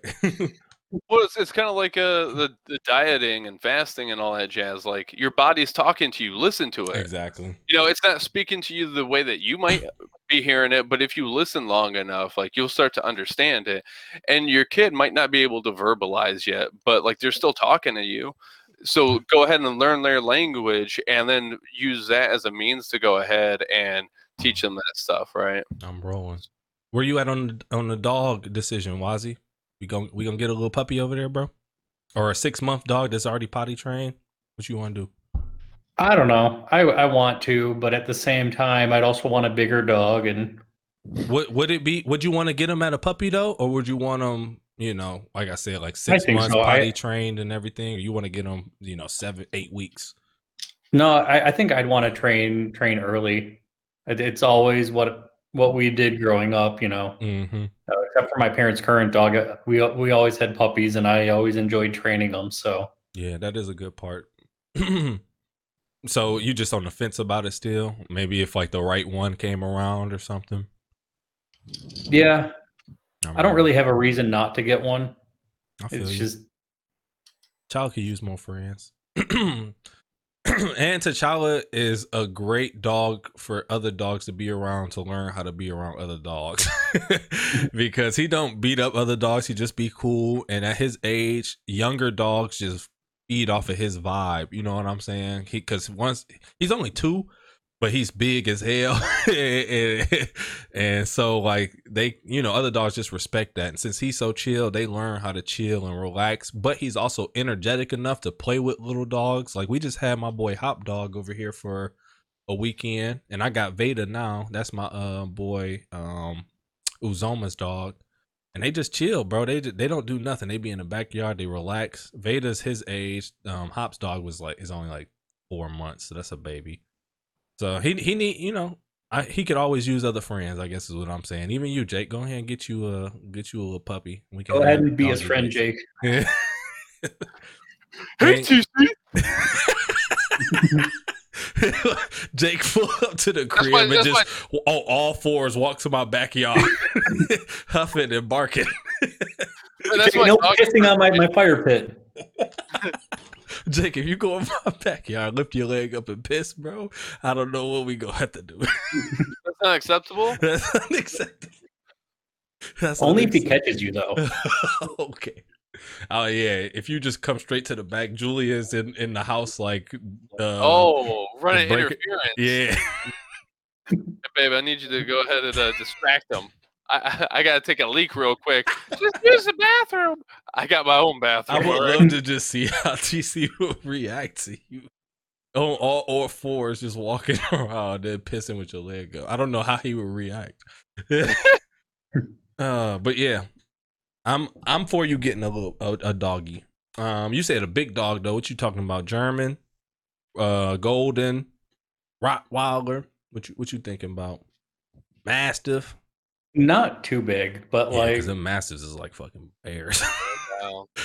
I don't know. I kind of like huskies, but they're howlers and husky. A lot of it is the dogs I want. I don't want to put the extra effort in that those kind of dogs need. Like a husky, you have to walk every day. Yeah. And you have to like strap weights to them so they don't have boundless energy and stuff. I'm rolling. So, yeah. Yeah. Just don't pull your car. Have her pull the car? Yeah. That's funny as hell. Yeah. Yeah, I feel you. German, you look like a German Shepherd guy, bro. I can see you walking around with a German. They got energy, but they real easy. Not what's the word I want to say? They're not easy to train, but they are trainable, like real good with training. Yeah. So they real obedient, real smart. Like I can see you having a real cute and dope golden German Shepherd though. Golden Shepherd. A lot of shepherds tend to have bad hips. Yeah. So is that a thing? Mm-hmm. Damn. So what you got to massage them? A lot of German Shepherds tend to have bad hips late in life. That way it can't get taken out of context. Them Germans. Those Germans are hips. They just ain't. Oh, that fucking clog. That clog dancing. Is that Germans that be dancing with the clogs? If I just tripping. Well, that's more of the Dutch, but Germanic peoples. But yeah, I think the Germans do that too. Okay. All right, I'm not way off. Wozzy, what are you used to training? What did you have growing up? So growing up, our first dog was a giant Cocker Spaniel we got. I named him Cocker Spaniel. What did that look?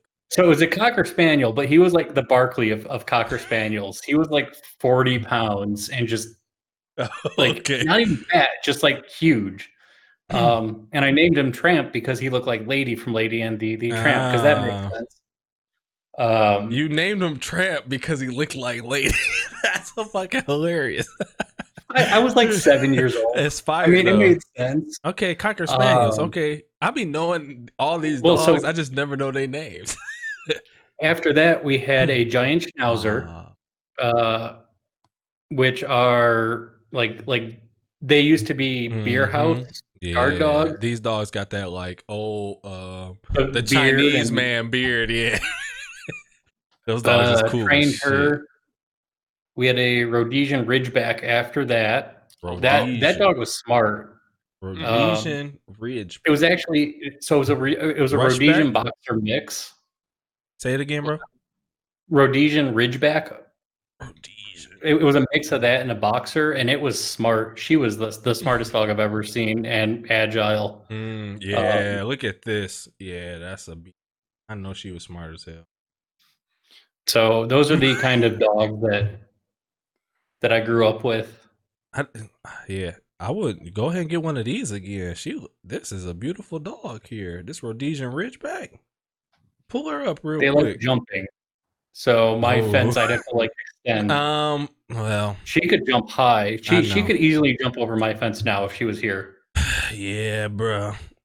Neutering helps that type of shit because most of the times they jump in and like go fuck. So I would say just neuter them, and it help with longevity of life. But you never know. Well, his was neutered. Imagine how high it could jump if it was not neutered. Was a beast. Just jump into the moon. That's a beautiful dog right there, though, Waz. I ain't gonna lie to you. Yeah, they look cool.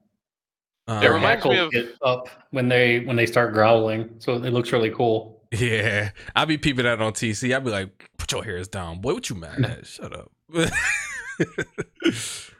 But that is one thing that dog owners got to learn. You better learn your dogs. You better learn the warning signs, bro. Yeah, my dog don't bite. Yeah, okay. You get pissed off or agitated. Yeah, they change, bro. Oh yeah, the right situation, we all bite. If you poke him in the right place, he will bite you. That's a fact. That's funny as hell. 125. I did want to ask y'all real quick about this can't even be real quick, dog. There's two more things I wanted to talk to y'all about. So I might leave one for next time and then just ask y'all about this. Did y'all see about the Georgia voting laws? No. Nope. So this one might be quick then. So basically, Georgia just passed a law. And I'm gonna go back real quick to see like the main things. Bill 531, and essentially it makes it harder to vote in Georgia. And let me tell you this. So the first three main points: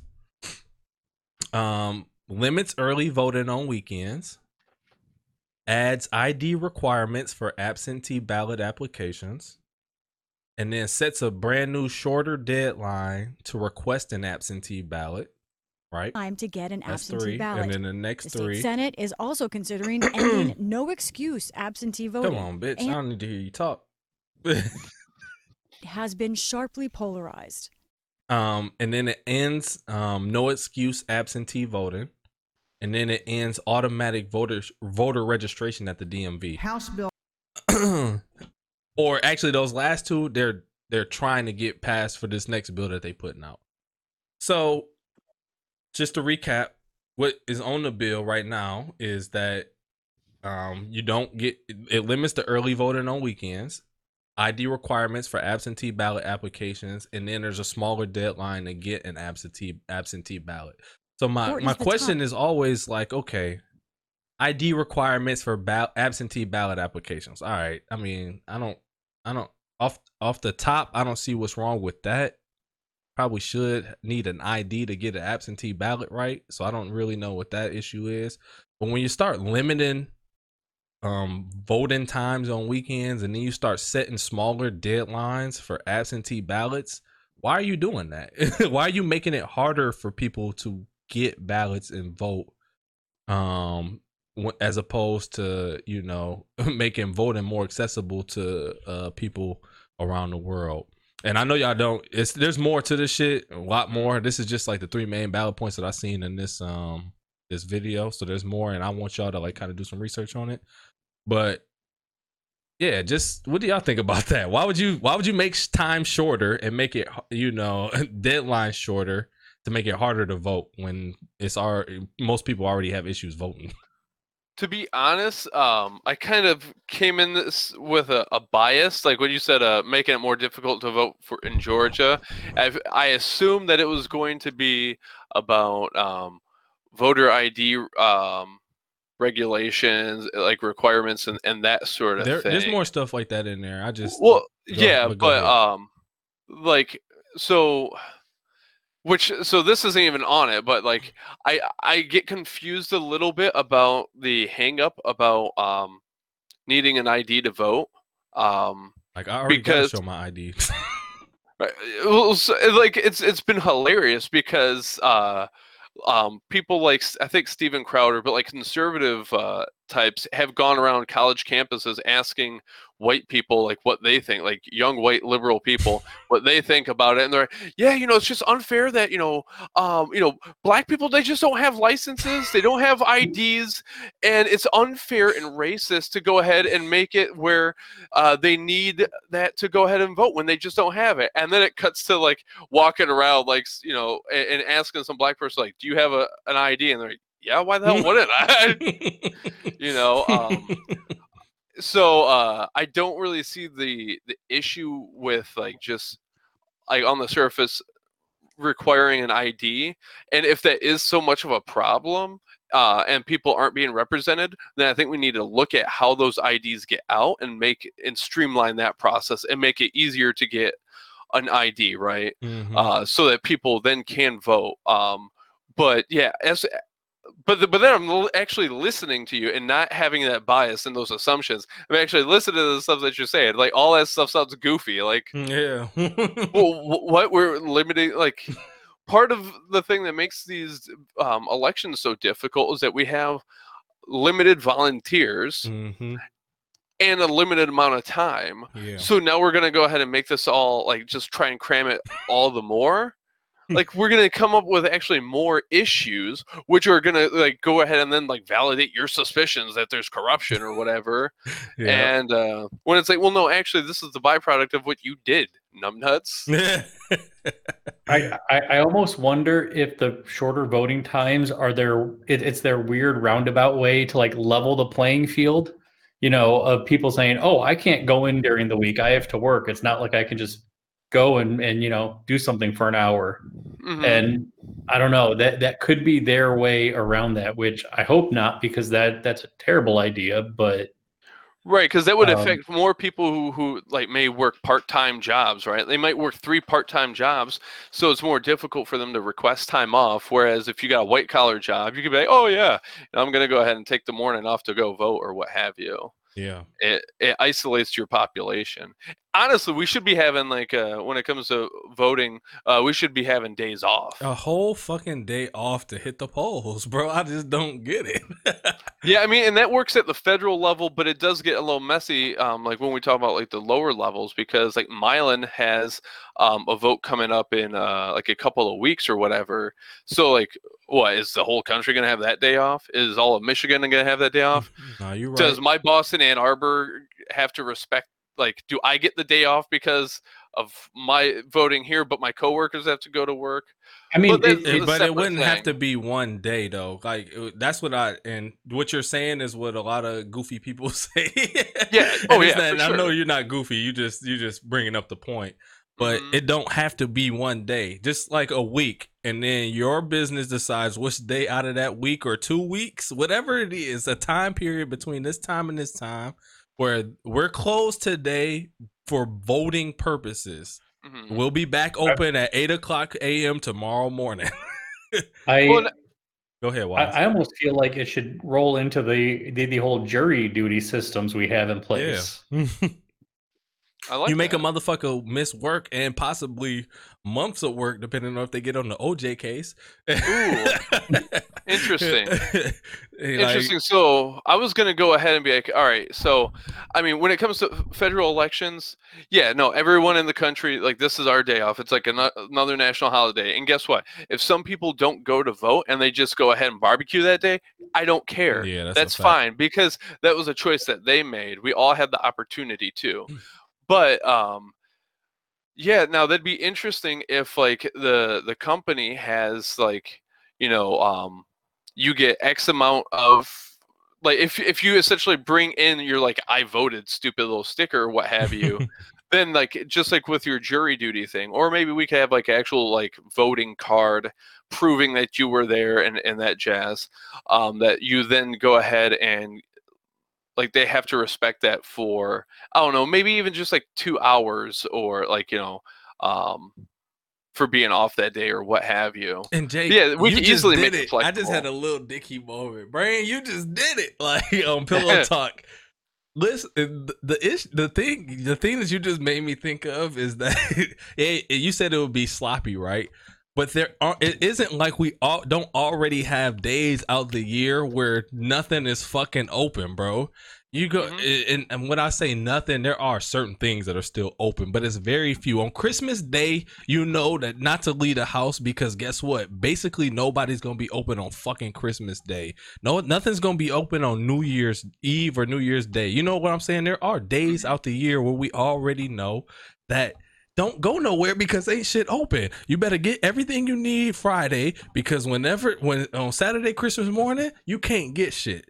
So, and it might be a transition period the first day, but you can still do something like this is voting day. And you know what else is the voting day is going to do for you? It's going to get more people out to vote because now I don't got to go to work. Nothing's fucking open. The only thing I got to do on this day is go vote. So a lot of people are going to be like, fuck it. Since I have nothing else to do, I might as well get out here and go to the fucking poll near my house and go vote, bro. It's going to raise your numbers for people voting on shit that they going to do. And once people start voting and start doing shit, they're going to start paying attention to it more because I'm putting my name down on here and it might, like I said, it's not going to be the first year, maybe not even the second year, but over time, because guess what? We're going to be around for a long time. After a while, it's going to be the norm. People are going to be in here. People are going to be used to not having Tuesday, you know, whatever the voting day is, November, whatever, December, whatever, off.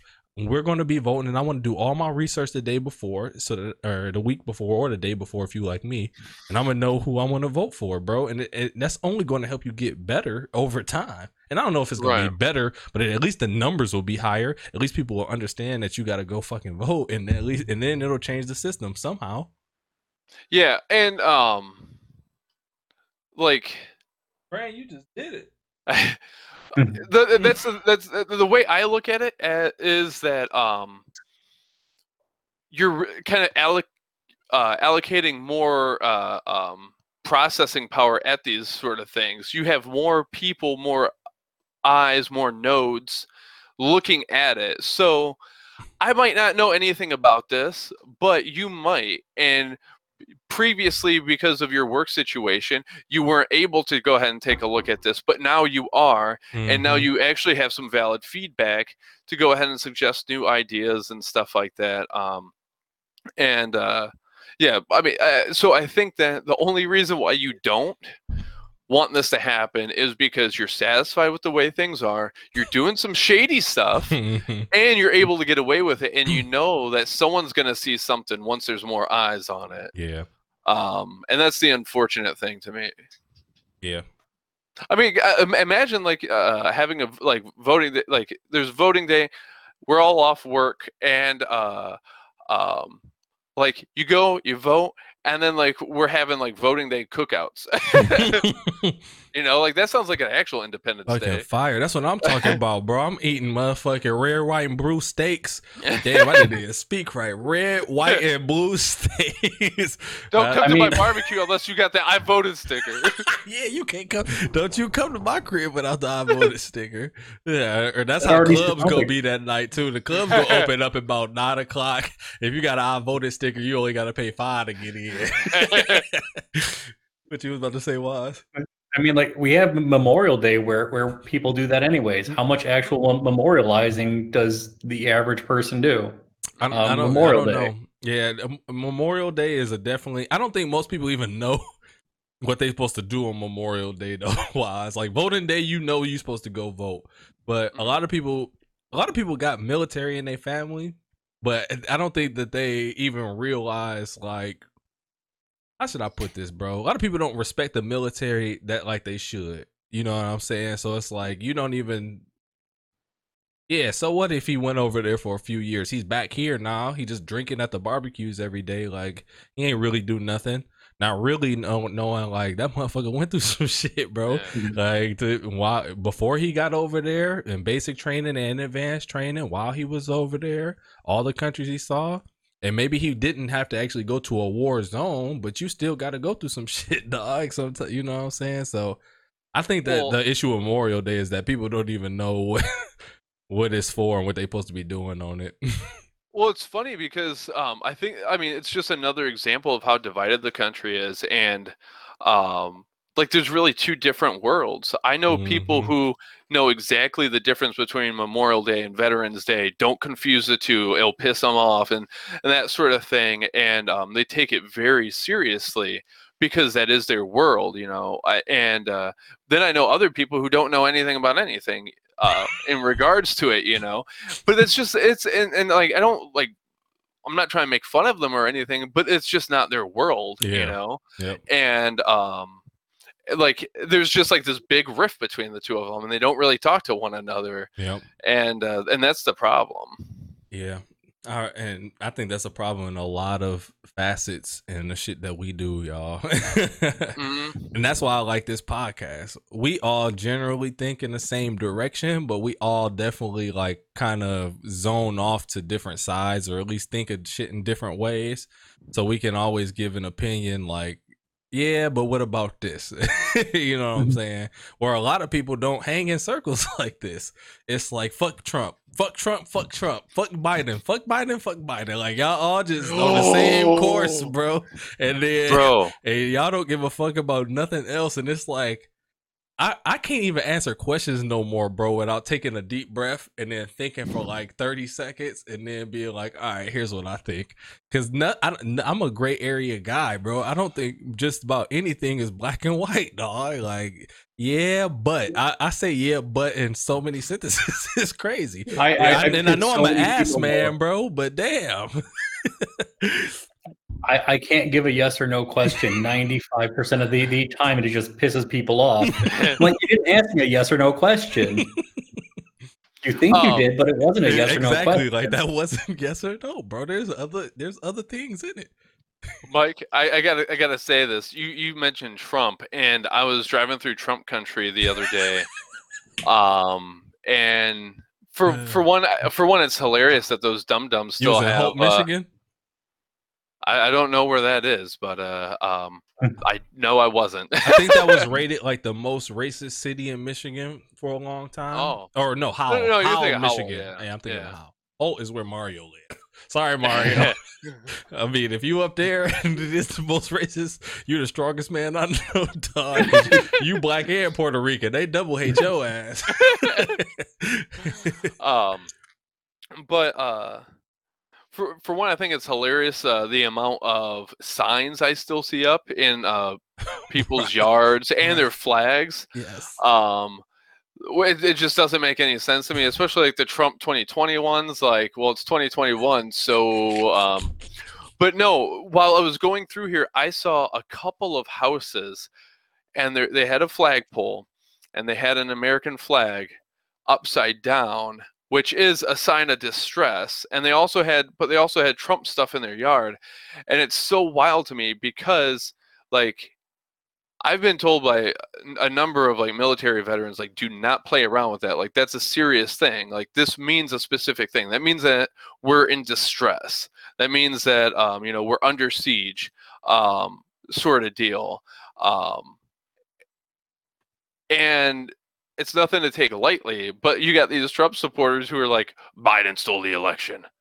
I'm going to put my flag upside down. And also, that shit disrespectful as fuck. Oh, yeah, for sure. Oh, my goodness. That's crazy. The Left is Dead. They did a couple of interviews with this guy named Martin, who's a big 142. That's how long it took for you to bring up The Left is Dead. I know that's your new favorite podcast, and I was sitting here waiting, like, he gonna bring it up. He gonna bring it up. Well, they do a really good job of interviewing people that they really disagree with, but being respectful, but also not giving an inch, you know? And they have a couple. I'm not making fun of you neither. I'm sure it's a great podcast, and I'm being sincere right now. Jake wouldn't listen to no bullshit. It's just as soon as I brought up any of this shit. Have you seen Bullshit and Snake Oil? I mean, I don't put up with much BS, but I make it. Just like a man. Toxic masculinity. They interviewed like this hardcore Q conspiracist a couple of times named Martin Fox, I want to say, and it's just interesting because they've interviewed him before the election and then after I think before the election, after the election, and then after the inauguration of Biden, and just to see how he's trying to go ahead and be, oh no, actually things are still going according to plan. Trust the plan. It's impressive how insane some people can be and just deluded. Cognitive biases can be extremely profound. Mm-hmm. That's fire.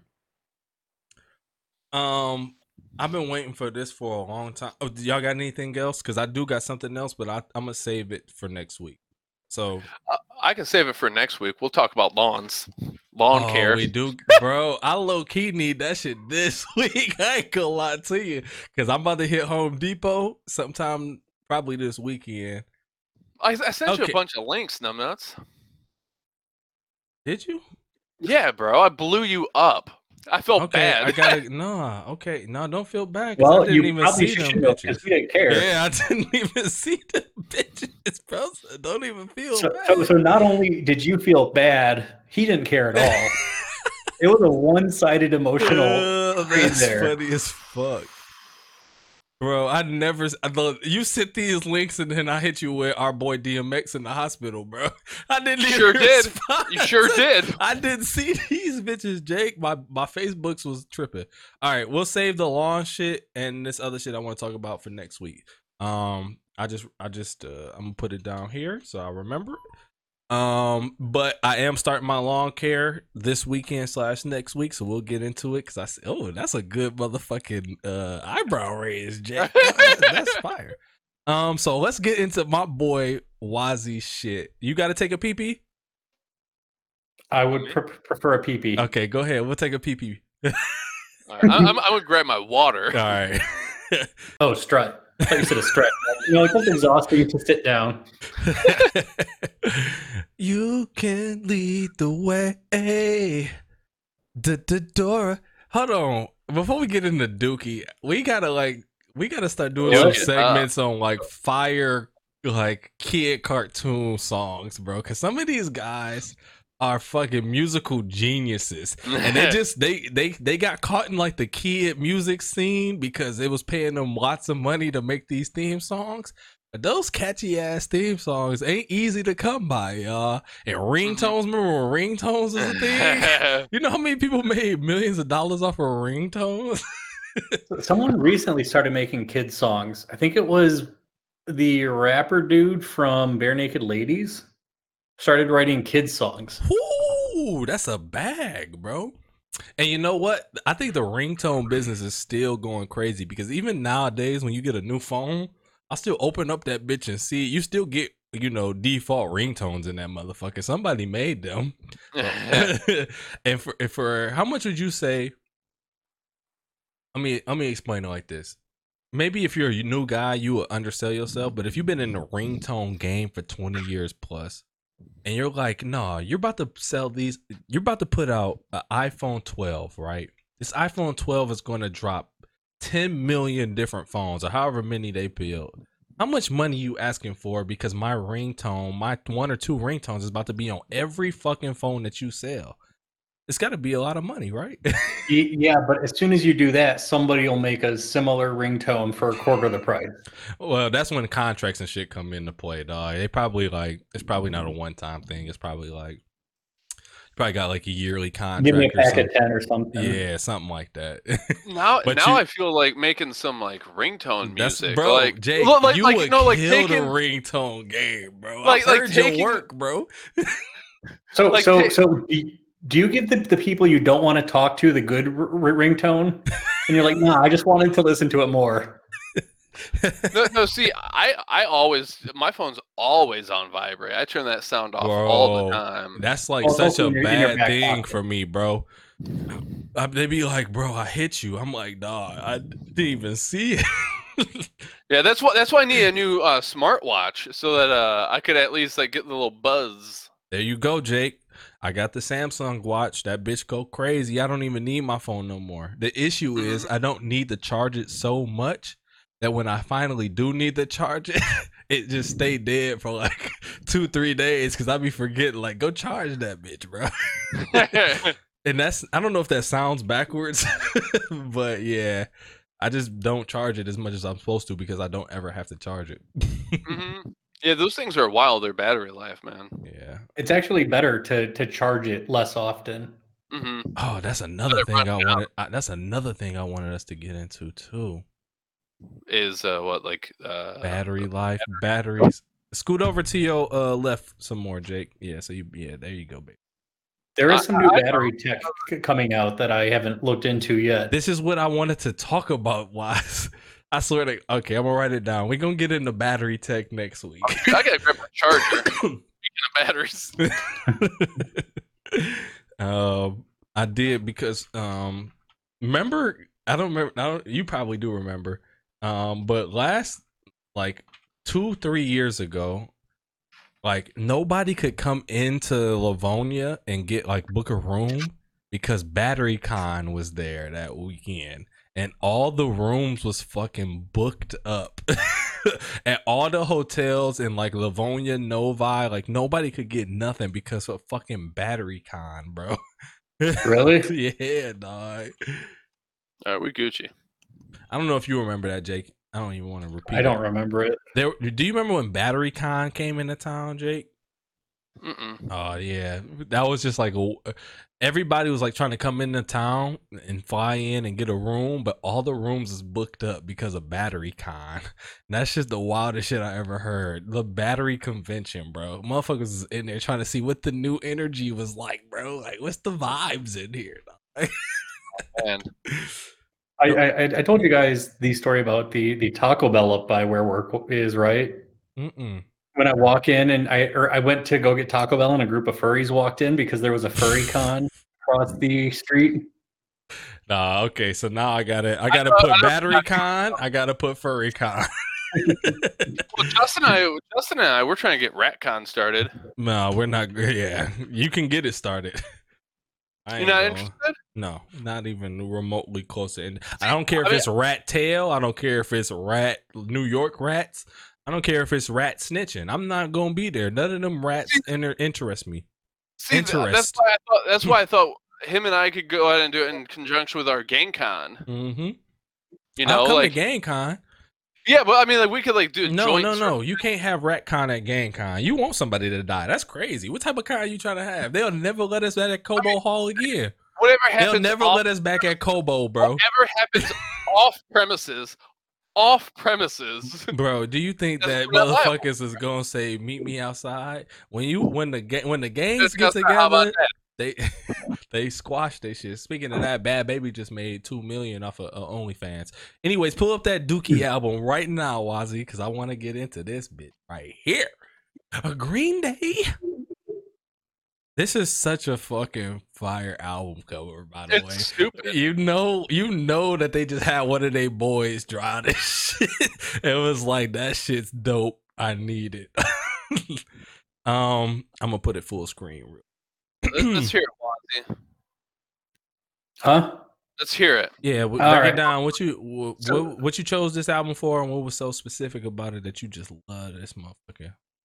So the reason I chose the album's actually not really about the album at all. I mean, outside of the fact that I do love the album, I remember hearing I think Longview, She, and Basket Case were my favorite songs growing up, listening to them.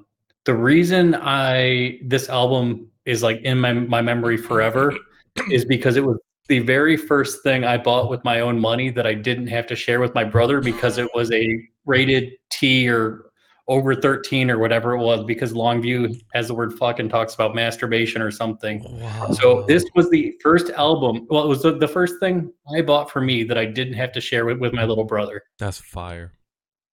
That is the only reason. I mean, I love the album. It's a great album. But that is the reason that this album has that place in my mind. Well, get into what you love about the album, too. So this was like just when I was getting into punk rock. Kind of side story to Greenday is probably 2 albums from now, me going up the rock path.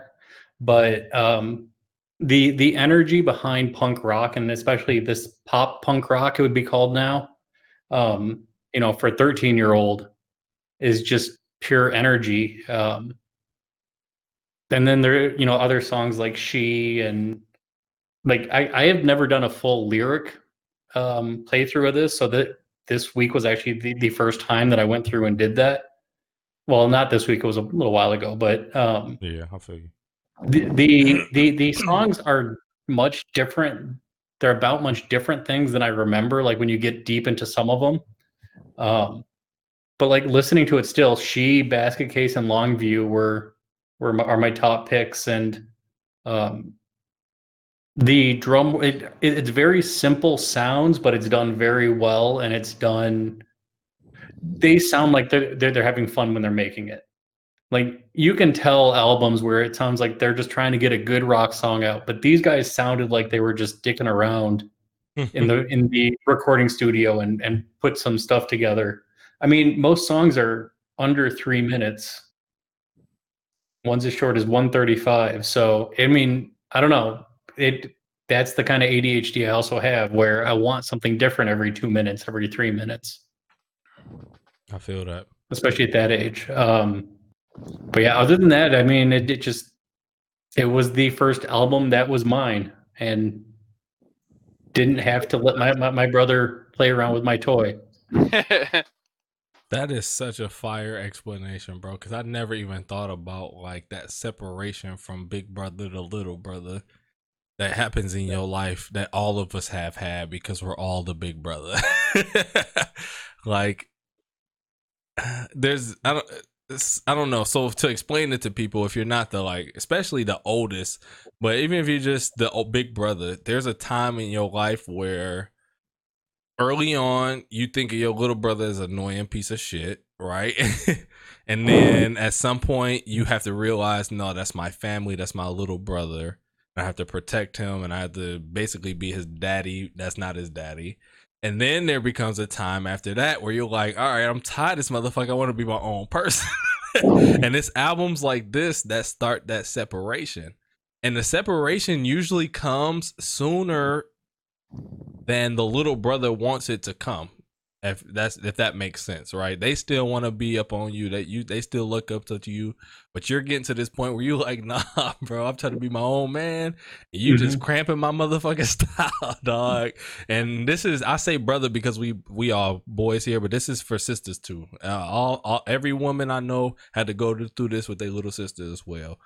So that's just a funny ass. That's just a funny ass breakdown, Wazzy, because I do remember the times and the things that I had to start doing without my little brother that started separating us as well. I kind of want to step on this first before you go on it, Jake. Just because it's all in the front of my mind right now. Dookie, bro, when I turn this on, first I just got like Tony Hawk Pro Skater 3 and 2 vibes, bro. Like I'm like, bro, this just remind me of Tony Hawk Pro Skater, bro. Like this shit feels so good listening to this album, dog, because that's the like vibe that they had, like that skater punk mentality. Like fuck what the world think about anybody else. We our own people. We doing our own thing, and it's not necessarily the lyrics, because I didn't do a lyric breakdown on this one, Wazzy. I just listened to the songs and listened to the beats and the vibes, and from that, the vibes brought me back to the game. And the game brought me back to that mentality that I knew all the skaters had at that time. They felt like rebels. They felt like outcasts. They felt like they didn't belong. And whether they knew it or not, a lot of minorities felt that way too, bro. Like I feel when you don't feel like you don't belong, it don't matter why you don't belong. It don't matter if you don't belong because you black. It don't matter if you don't belong because you are antisocial, because you skateboard, because you are a nerd. All these people come together because, period, we don't belong. It don't matter why you don't belong, you just don't. And now we all together here as this group of fucking outcasts. So that brought me back to that day where I was like, oh, this shit go crazy, bro. And then after listening to the album, or not even after listening to it, while I was listening to it, I always get reminded how I didn't even get on Greenday until like 2004, 2005. They had came back out again with American Idiot. Yes, American Idiot, bro. And I thought this was a new band. And when I found out that these motherfuckers came out in 87, I didn't find that shit out until like I didn't find that shit out, y'all, till I was in like college. I was like, I was talking to somebody. I'm like, shut the fuck up. Greenday came out with American Idiot in 2004. It was like, bro, they came out with Dookie. Like, I'm like, I forgot about Dookie. Wait, when did Dookie come out? Dookie came out like 2001, right? No. Nope. I'm like, oh my God. And that fucked me up because the sound that they had on that and American Idiot, they still just sounded young. They sounded like they was from my era, bro. But you know, in '94, I was 4 years old. I ain't had no era yet, motherfucker. I was shitting myself and peeing in the bed still, like. Like, and so I just always laugh at the fact that I thought that Green Day came out in like 2004, when in reality they came out like 2 decades before that. That shit is just so fucking hilarious to me, dog. And even another reason why I thought that, because in their video they all looked young. I thought they was 20 in their fucking video, bro. Psych. Like, that shit crazy. Y'all motherfuckers came out as a band in 87. I wasn't even born in 87, so for you to create a band in 87 is crazy. That means y'all was at least, you know, in y'all teens. I didn't see the exact date, but I just love the feel for Dookie. Bring back old memories. She is always a banger, like you said. And the only reason I knew Dookie, this is why my timeline's so fucked up. Football, and we'll get into this one day, but football is like the ultimate team sport, bro, in my opinion. And one of the reasons why I say that is because it made me hang out with kids that I would never have hung out with on any other circumstance, right? So I had a friend, Zach, who was he was actually just the offensive lineman. He would drive me home after practice every now and again, because I just didn't have a ride back to the crib. Both my parents was working and shit. And his rule was, you ride with me, you listen to what we listening to. I'm like, shit, I ain't mad at that, motherfucker. Let's go. So these are the type of shits that he would put me on. Rage, you know, Green Day. It's all over the place. He listened to all type of shit. So for some reason, since I was in high school at that time, I just kind of assumed that this album and American Idiot and all these things was all put together, and I never just did the research. So when I finally found out that this was super old, I was like, I can't believe it, because I thought it was right around the time that I was listening to this shit. And so what that tells me is that these dudes was ahead of their times in a lot of shit, and the music still holds up longer than, you know, most people's music hold up, bro. Period, point blank. For me to hear some shit that came out in 94 and 2001 and still think, or 2004, 10 years later, and still think, and actually it was like 2006 probably, still think, yeah, this a banger. That's just a good job, bro. You know. And like you said, it just sounded like they was having fun, right? Like, when I listen to this, I'm not saying, oh, this motherfucker is technical and this shit is great, but it also brings up that question. Like, we always talk about older rock artists as legends, right? These guys that are sorry, you know, you just think of whatever guitarist, whatever drummer, whatever lead singer that came out in the 80s and the 70s, you kind of talk about them as legends. When do you start bringing up Trey Cool as a legend? You know what I'm saying? When do you start saying that, nah, bro? Why do I forget my man? Who's the lead singer? Billy Joe. Yeah. When do you say that Billy Joe is a fucking legend in the rock game? What year is that? Because I low key kind of think that 2021 should be the year you start bringing that shit up, dog. You know, there's a lot of people that came out in the early 2000s that, I guess, you know, time just goes by so fast that you don't even realize that was 20 years ago. But when do you start giving those guys they props the way you give the dudes, you know, in the 80s and the 70s and the 60s they props as being legends in the game? I don't know. What's y'all thoughts on that shit? And then Jake, you can kind of comment. Yeah, I was thinking about that while you were saying it. I'm trying to think of legends, and the last couple I can think of are like Billy Joel Michael Jackson, like who would be in the music community after 80 to be considered a legend now? Like, I don't have an answer. I'm agreeing with you. Like, when does that happen? Like, do they? Yeah, I don't Like, know, because you're right. Is it more Chester be so a band thing? Because I feel like you know, you hear Ozzy Osbourne, you hear damn, I'm tripping, bro. This fucking gin and tonic, but you know, I'll name the bands and you name the lead singer. What's the fucking lead singer of Kiss? Gene, Yeah. Simmons. Yep. What's the lead singer of Metallica? that's Hetfield. Hetfield.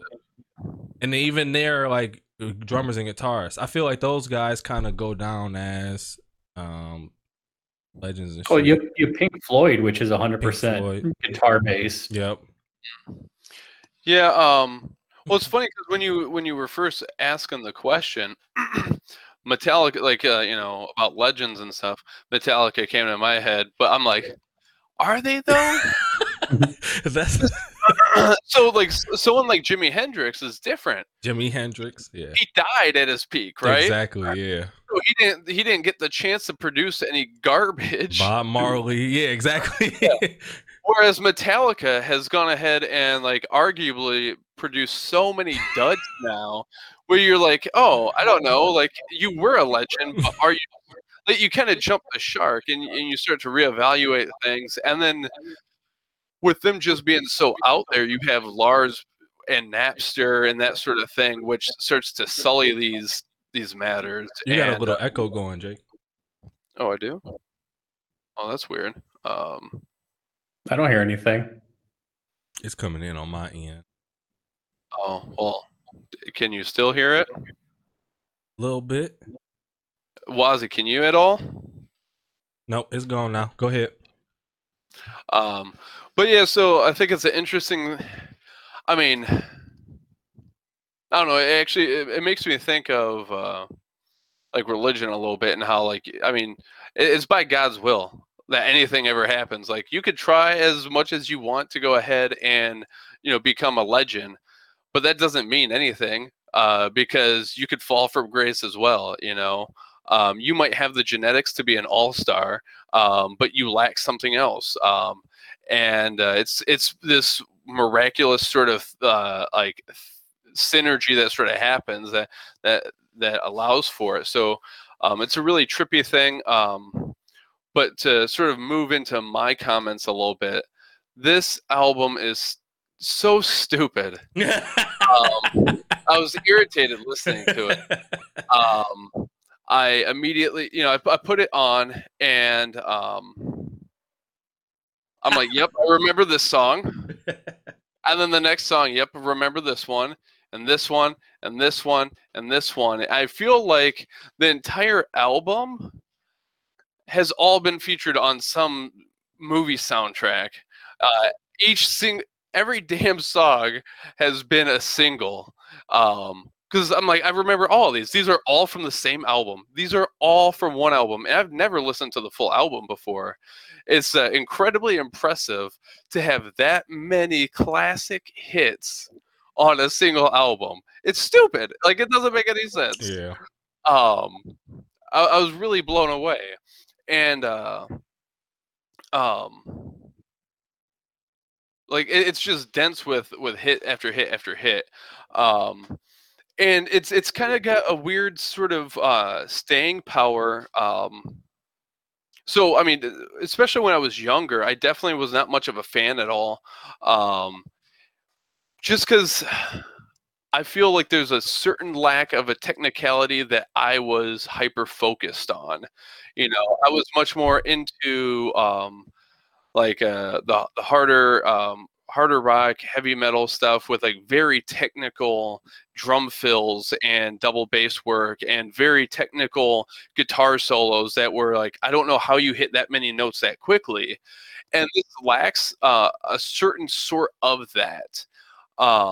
I mean, for example, like a lot of the guitar work, like there's a couple of songs where I'm like, well, this actually sounds like that other song there, just like recomposed, and it's like all the same chords, just recomposed a little bit differently. And I struggle having a certain sort of respect for that. But here's the thing, though, like I was losing myself in every one of the songs. Yeah. And really enjoying the energy and all that jazz. And some people go ahead and myself included will go ahead and have a similar sort of criticism of Nirvana. Yeah.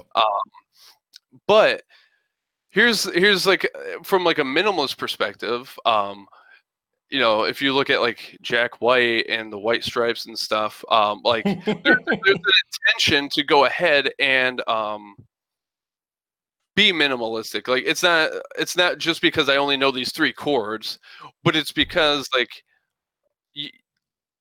I don't want to say that it's Billy Joe's intention to go ahead and see how many songs he could go ahead, like unique songs he can make with only 3 chords. To be fair, I could see him trying to do that just to like fuck with people. Right. Well, for one, like the whole like punk ethos is a little like very rooted in like sort of like democratization and all that jazz, right? Sort of bringing it down to the common people much more so.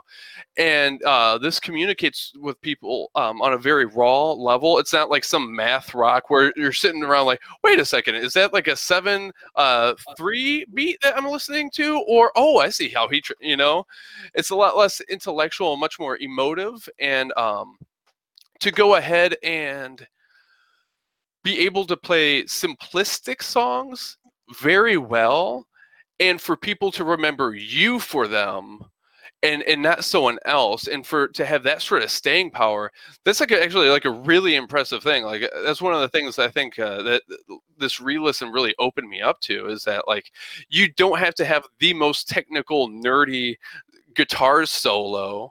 You can communicate your prowess in a lot of different ways, and not to mention the bass and the drumming was just insane. Like that's what really, I think Billy Joe gets.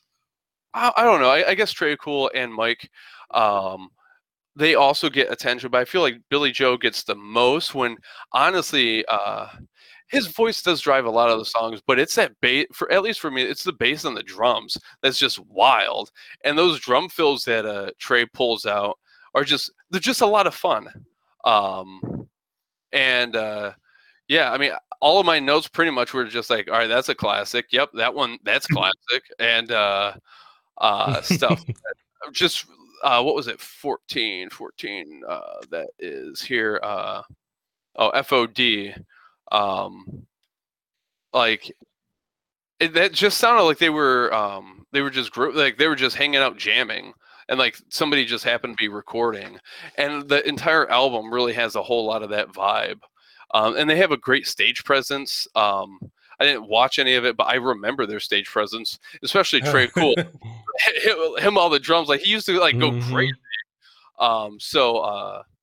Yeah, I really enjoyed the listen. And then not to mention, I was like digging into the album art a little bit, and it's for one, it's hilarious that like they're dropping bombs, and that those bombs are their album Dookie. Exactly.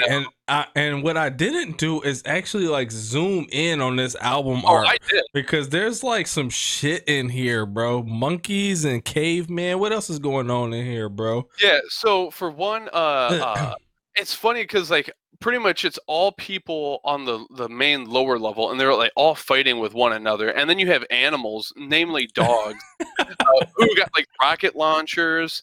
A couple of them are having sex. A lot of them are throwing at the people, and it's just like really goofy and hilarious. But what was it here? One of the on one of the buildings that says "Free Huey," so shout out to Huey P. Newton. All right. But yeah, like it's just hilarious. There's this lady who's got a coffee and a dog threw feces at it, and it's oh my latte, and then down below says now it's a mocha. That's fucking, and these dudes is doing this based off of kids, I don't know if you used to know this, but back in the day, we used to get newspapers on our doorsteps, and in those newspapers, there were cartoon strips, and this is exactly in that same vein as an old school cartoon strip, dog. It's a mocha now. It's fucking hilarious. Oh yeah. There's a fly like tapping a dog on the back on his shoulder, and the dog has like some crap in his hand, and the fly is like, "Excuse me, are you gonna let that go to waste?" So yeah, I was really enjoying it. And it was funny because it kept wanting to, like, the autoplay kept wanting to bounce me on over to American Idiot, and I was having so much fun enjoying this. I can't tell you how many times I listened to it. I made everyone re-listen to it with me, but I was like, Justin, stop what you're doing, listen to this again. But I had to like stop everything from like allowing myself to go ahead and listen to something other than Dookie, like American Idiot. But it was just a blast. Like, it's got a lot of really good energy. I want to read y'all an excerpt real quick from the Wikipedia, and I wasn't there. I was there, but I wasn't there at the time. So maybe y'all can give me some insight. Maybe y'all wasn't aware of this, but this is just a quick excerpt. It says, eventually the band left their independent record label, Lookout Records, on friendly terms and signed to Reprise, which is Reprise Records is what Dookie just came out on, right, in 94. Signing to a major label caused many of the band's original fans from the independent music group 924 Gilman Street to regard Greenday as sellouts. The club has banned Greenday from entering since the major label signing. So it's funny that this is still even an issue today, and it was one back then, and it will always be one. You go from an independent label, which is, let me say it again, independent label, which is still a fucking label, guys, to a major label, and then your fans call you a sellout just because you signed from this label to another label. And it said they left the first label on friendly terms. So I don't know if y'all even remember any of this happening, or what it was like when they left their label and signed the major label? No, I'm sure I heard of it at the time, but not. I was 11, so that's like a weird possession sort of thing. It's like, you're my band. Yeah. I want you to do what I want you to do. Yep. I don't want, it's like, I don't want you cheating on me with like a larger fan base. It's got to be this group, and I'm only allowing this group because I can't actually change that. But now that you're going somewhere else, like, it's weird. It's the exact same people who are like, "Oh, I knew that band before some radio hit came out." You're not better because of that. Good, but like. But they are better, Jay Wozzy. They knew them before you. They're better. Like tons of bands I know of. Yeah, I don't know. I'm just being sarcastic. I hate that mentality. I hate the fact that nowadays young artists. Let me switch my mind. Young artists really believe that if you're independent, you're real, and if you're signed to a major label, you're fake. Let me tell y'all. Let me just break it down for y'all real quick. Independent. First of all, 95% of the people who you think are independent are not independent. 99%. I'm going to even take it to 99%. They're signed to an independent label. That's not the same thing as being independent. Independent, you know what independent means, guys? That means Mike Jack does all the work. That means I'm making the music. That means I'm going to fucking Walmart and all the stores that you need to put your CD in. That means I'm handling my DistroKid or my CD Baby and my TuneCore to make sure that when I put music out, it goes to my Spotify. It means that I'm handling my ASCAP so that I'm licensing all my music correctly. It means that Mike Jack myself and sending my music out to the Library of Congress so that it's properly copyrighted. And if it's not me, it's like 2 or 3 other people that I pay to make sure that this is happening. I got a manager, I got a lawyer, Everything that I make, it comes to me, and then I have to send it out to them, and I have to handle all my relationships. I have to handle all my distribution. I have to handle all my licensing all by myself. Sounds like a lot of work. It's easy when you have nobody else to pay. It's easy when it's just me, y'all. And I can just make a song. I can put it on DistroKid. It goes out, and I put it on my ASCAP, and it's good. It's not easy, guys, when you have to when you have to do advertising, because this is the literal wall right here, right? I've just made a video, guys. And I want the video to be on MTV next week. Who do you call? Literally the name the person. What's their name and who do you call? You don't know that.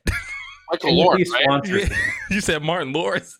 No, I said Michael Lauren, but Martin was a funny one. Like, who do you call for that? When you want your shit to be on the front of Spotify, soon as it drops, who do you call? What's the name of the person that you call? Huh? Do you know? Who do you call when you want your shit to be on the front of YouTube soon as it drops? How do you get your shit? What you don't understand is that Walmart, Target, FYE, they literally, you have to pay, or you have to know somebody to get your shit in a certain spot in that fucking store when people walk in. These CDs aren't just randomly placed, guys. I don't know if y'all just thought that shit in y'all head, like, oh, they just saw the CD and they put it in alphabetical order. No. Obviously, they've never worked there and had to fill out a planogram. Exactly, bro. When you walk in, these things are strategically placed based on the who the artist is, who called you and told you to put it there, and how much money they paid for it. This is why you sign to a major label. You sign to a major label because you don't have to, all you have to think about is making the music, bro. And then they handle how do you set up the interviews? How do you set up the press run?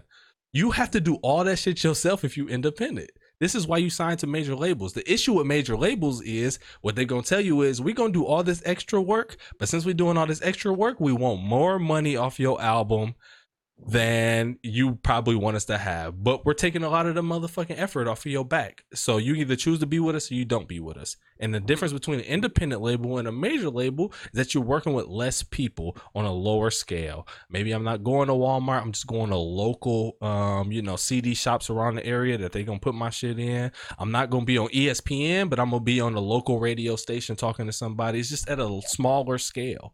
But when you're a band like Greenday and you're trying to win a fucking Grammy, you can't do that if you're still on this little ass, you know what I'm saying, in this little bowl. You have to jump to the big bowl. And I hate that people call you a sellout because you want to be successful and be renowned around the world and not just in fucking Idaho where you grew up at, dog. I got a family feed. I got a band who got 5 families to feed. We got to make more money, dog. But go ahead. You could definitely, like, the possibility of being a sellout is always there. It's always there, bro.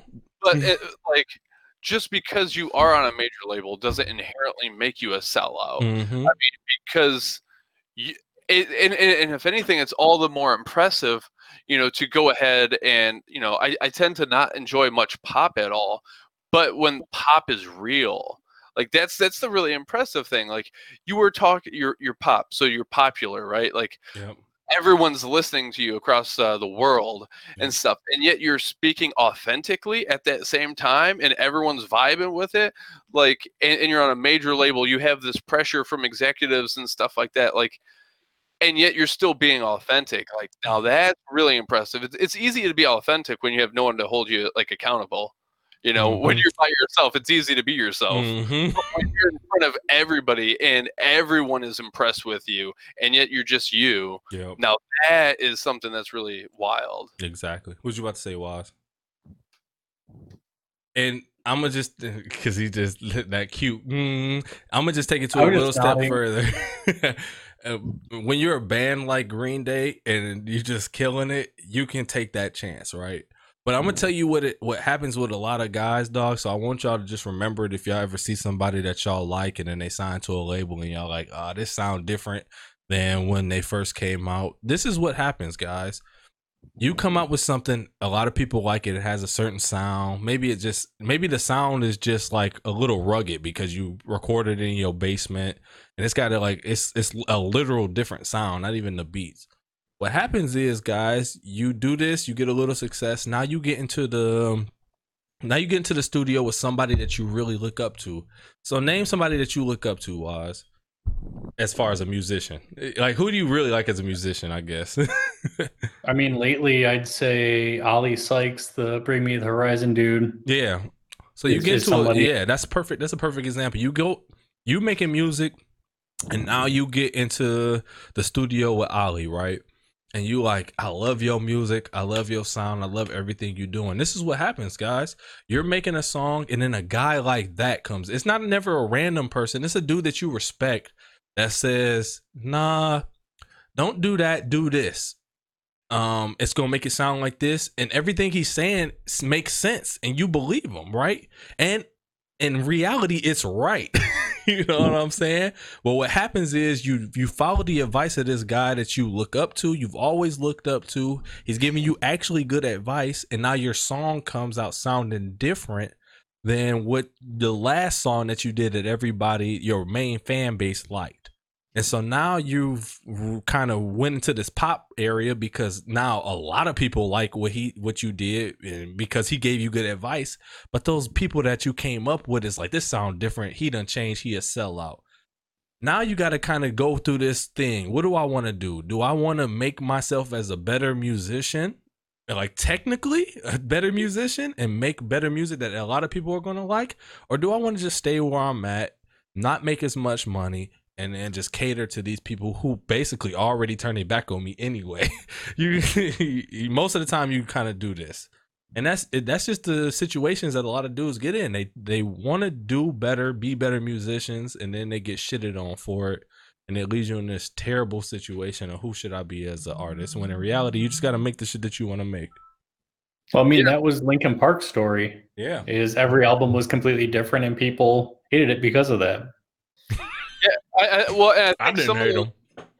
I think some of those fans, are those types of people who, they don't want to grow themselves. So when they see you growing, they're actually just projecting their own unconscious dissatisfaction with themselves because you're holding a mirror up to them, saying like, "Yeah, I went ahead and did that, and I killed it, and now I'm doing this, and I'm killing this," and you're like, "Well, I can't kill this one thing." Let alone changing it up and killing that. You suck, not me. Oh, that's funny. You're just a sellout. That's all it is. That's true, though. Yeah, so, all right, Mikey, what do we got next week? Before we move on to that, Wozzy, is this are you still a Greenday fan? Have you listened to all this stuff? You still rock with what they do, even though everybody called them a sellout? American Idiot was the last album of theirs that I listened to. Like completely. Yeah. No, I mean, musicians are musicians. If they go from making music I like to a music I don't like, I don't dislike them. I just don't like their new stuff. And do you check out, even if the last album was something you didn't like, do you check out the next one that they drop? Or is it like, as soon as you drop something I don't like, you off my playlist? I mean, no, so they won't be off my playlist. Certain songs definitely will if I'm not vibing with it right away. But no, I mean, if they used to make music I liked and they made one album that I didn't care for because they wanted to try something new, they may try something new again, and I might like that. I mean, after like 3 or 4 albums, if it's all crap, then sure. But yeah, I mean, I don't really write musicians off unless there's a reason to. I'm rolling with. All right, the album that I'm gonna go with for us this week. It's between the same group, but it's 2 different albums I want y'all to listen to. So let me see, which one do I want to do? We are gonna go with. Fuck it. We're gonna go with Lonely Island, Turtleneck and Chain, explicit version. Is that the first one or the second one? They've got a bunch of albums. This is their second album, though. Okay. Turtleneck and Chain. Okay, listen to that one. Interesting. Nice. I'm down for that.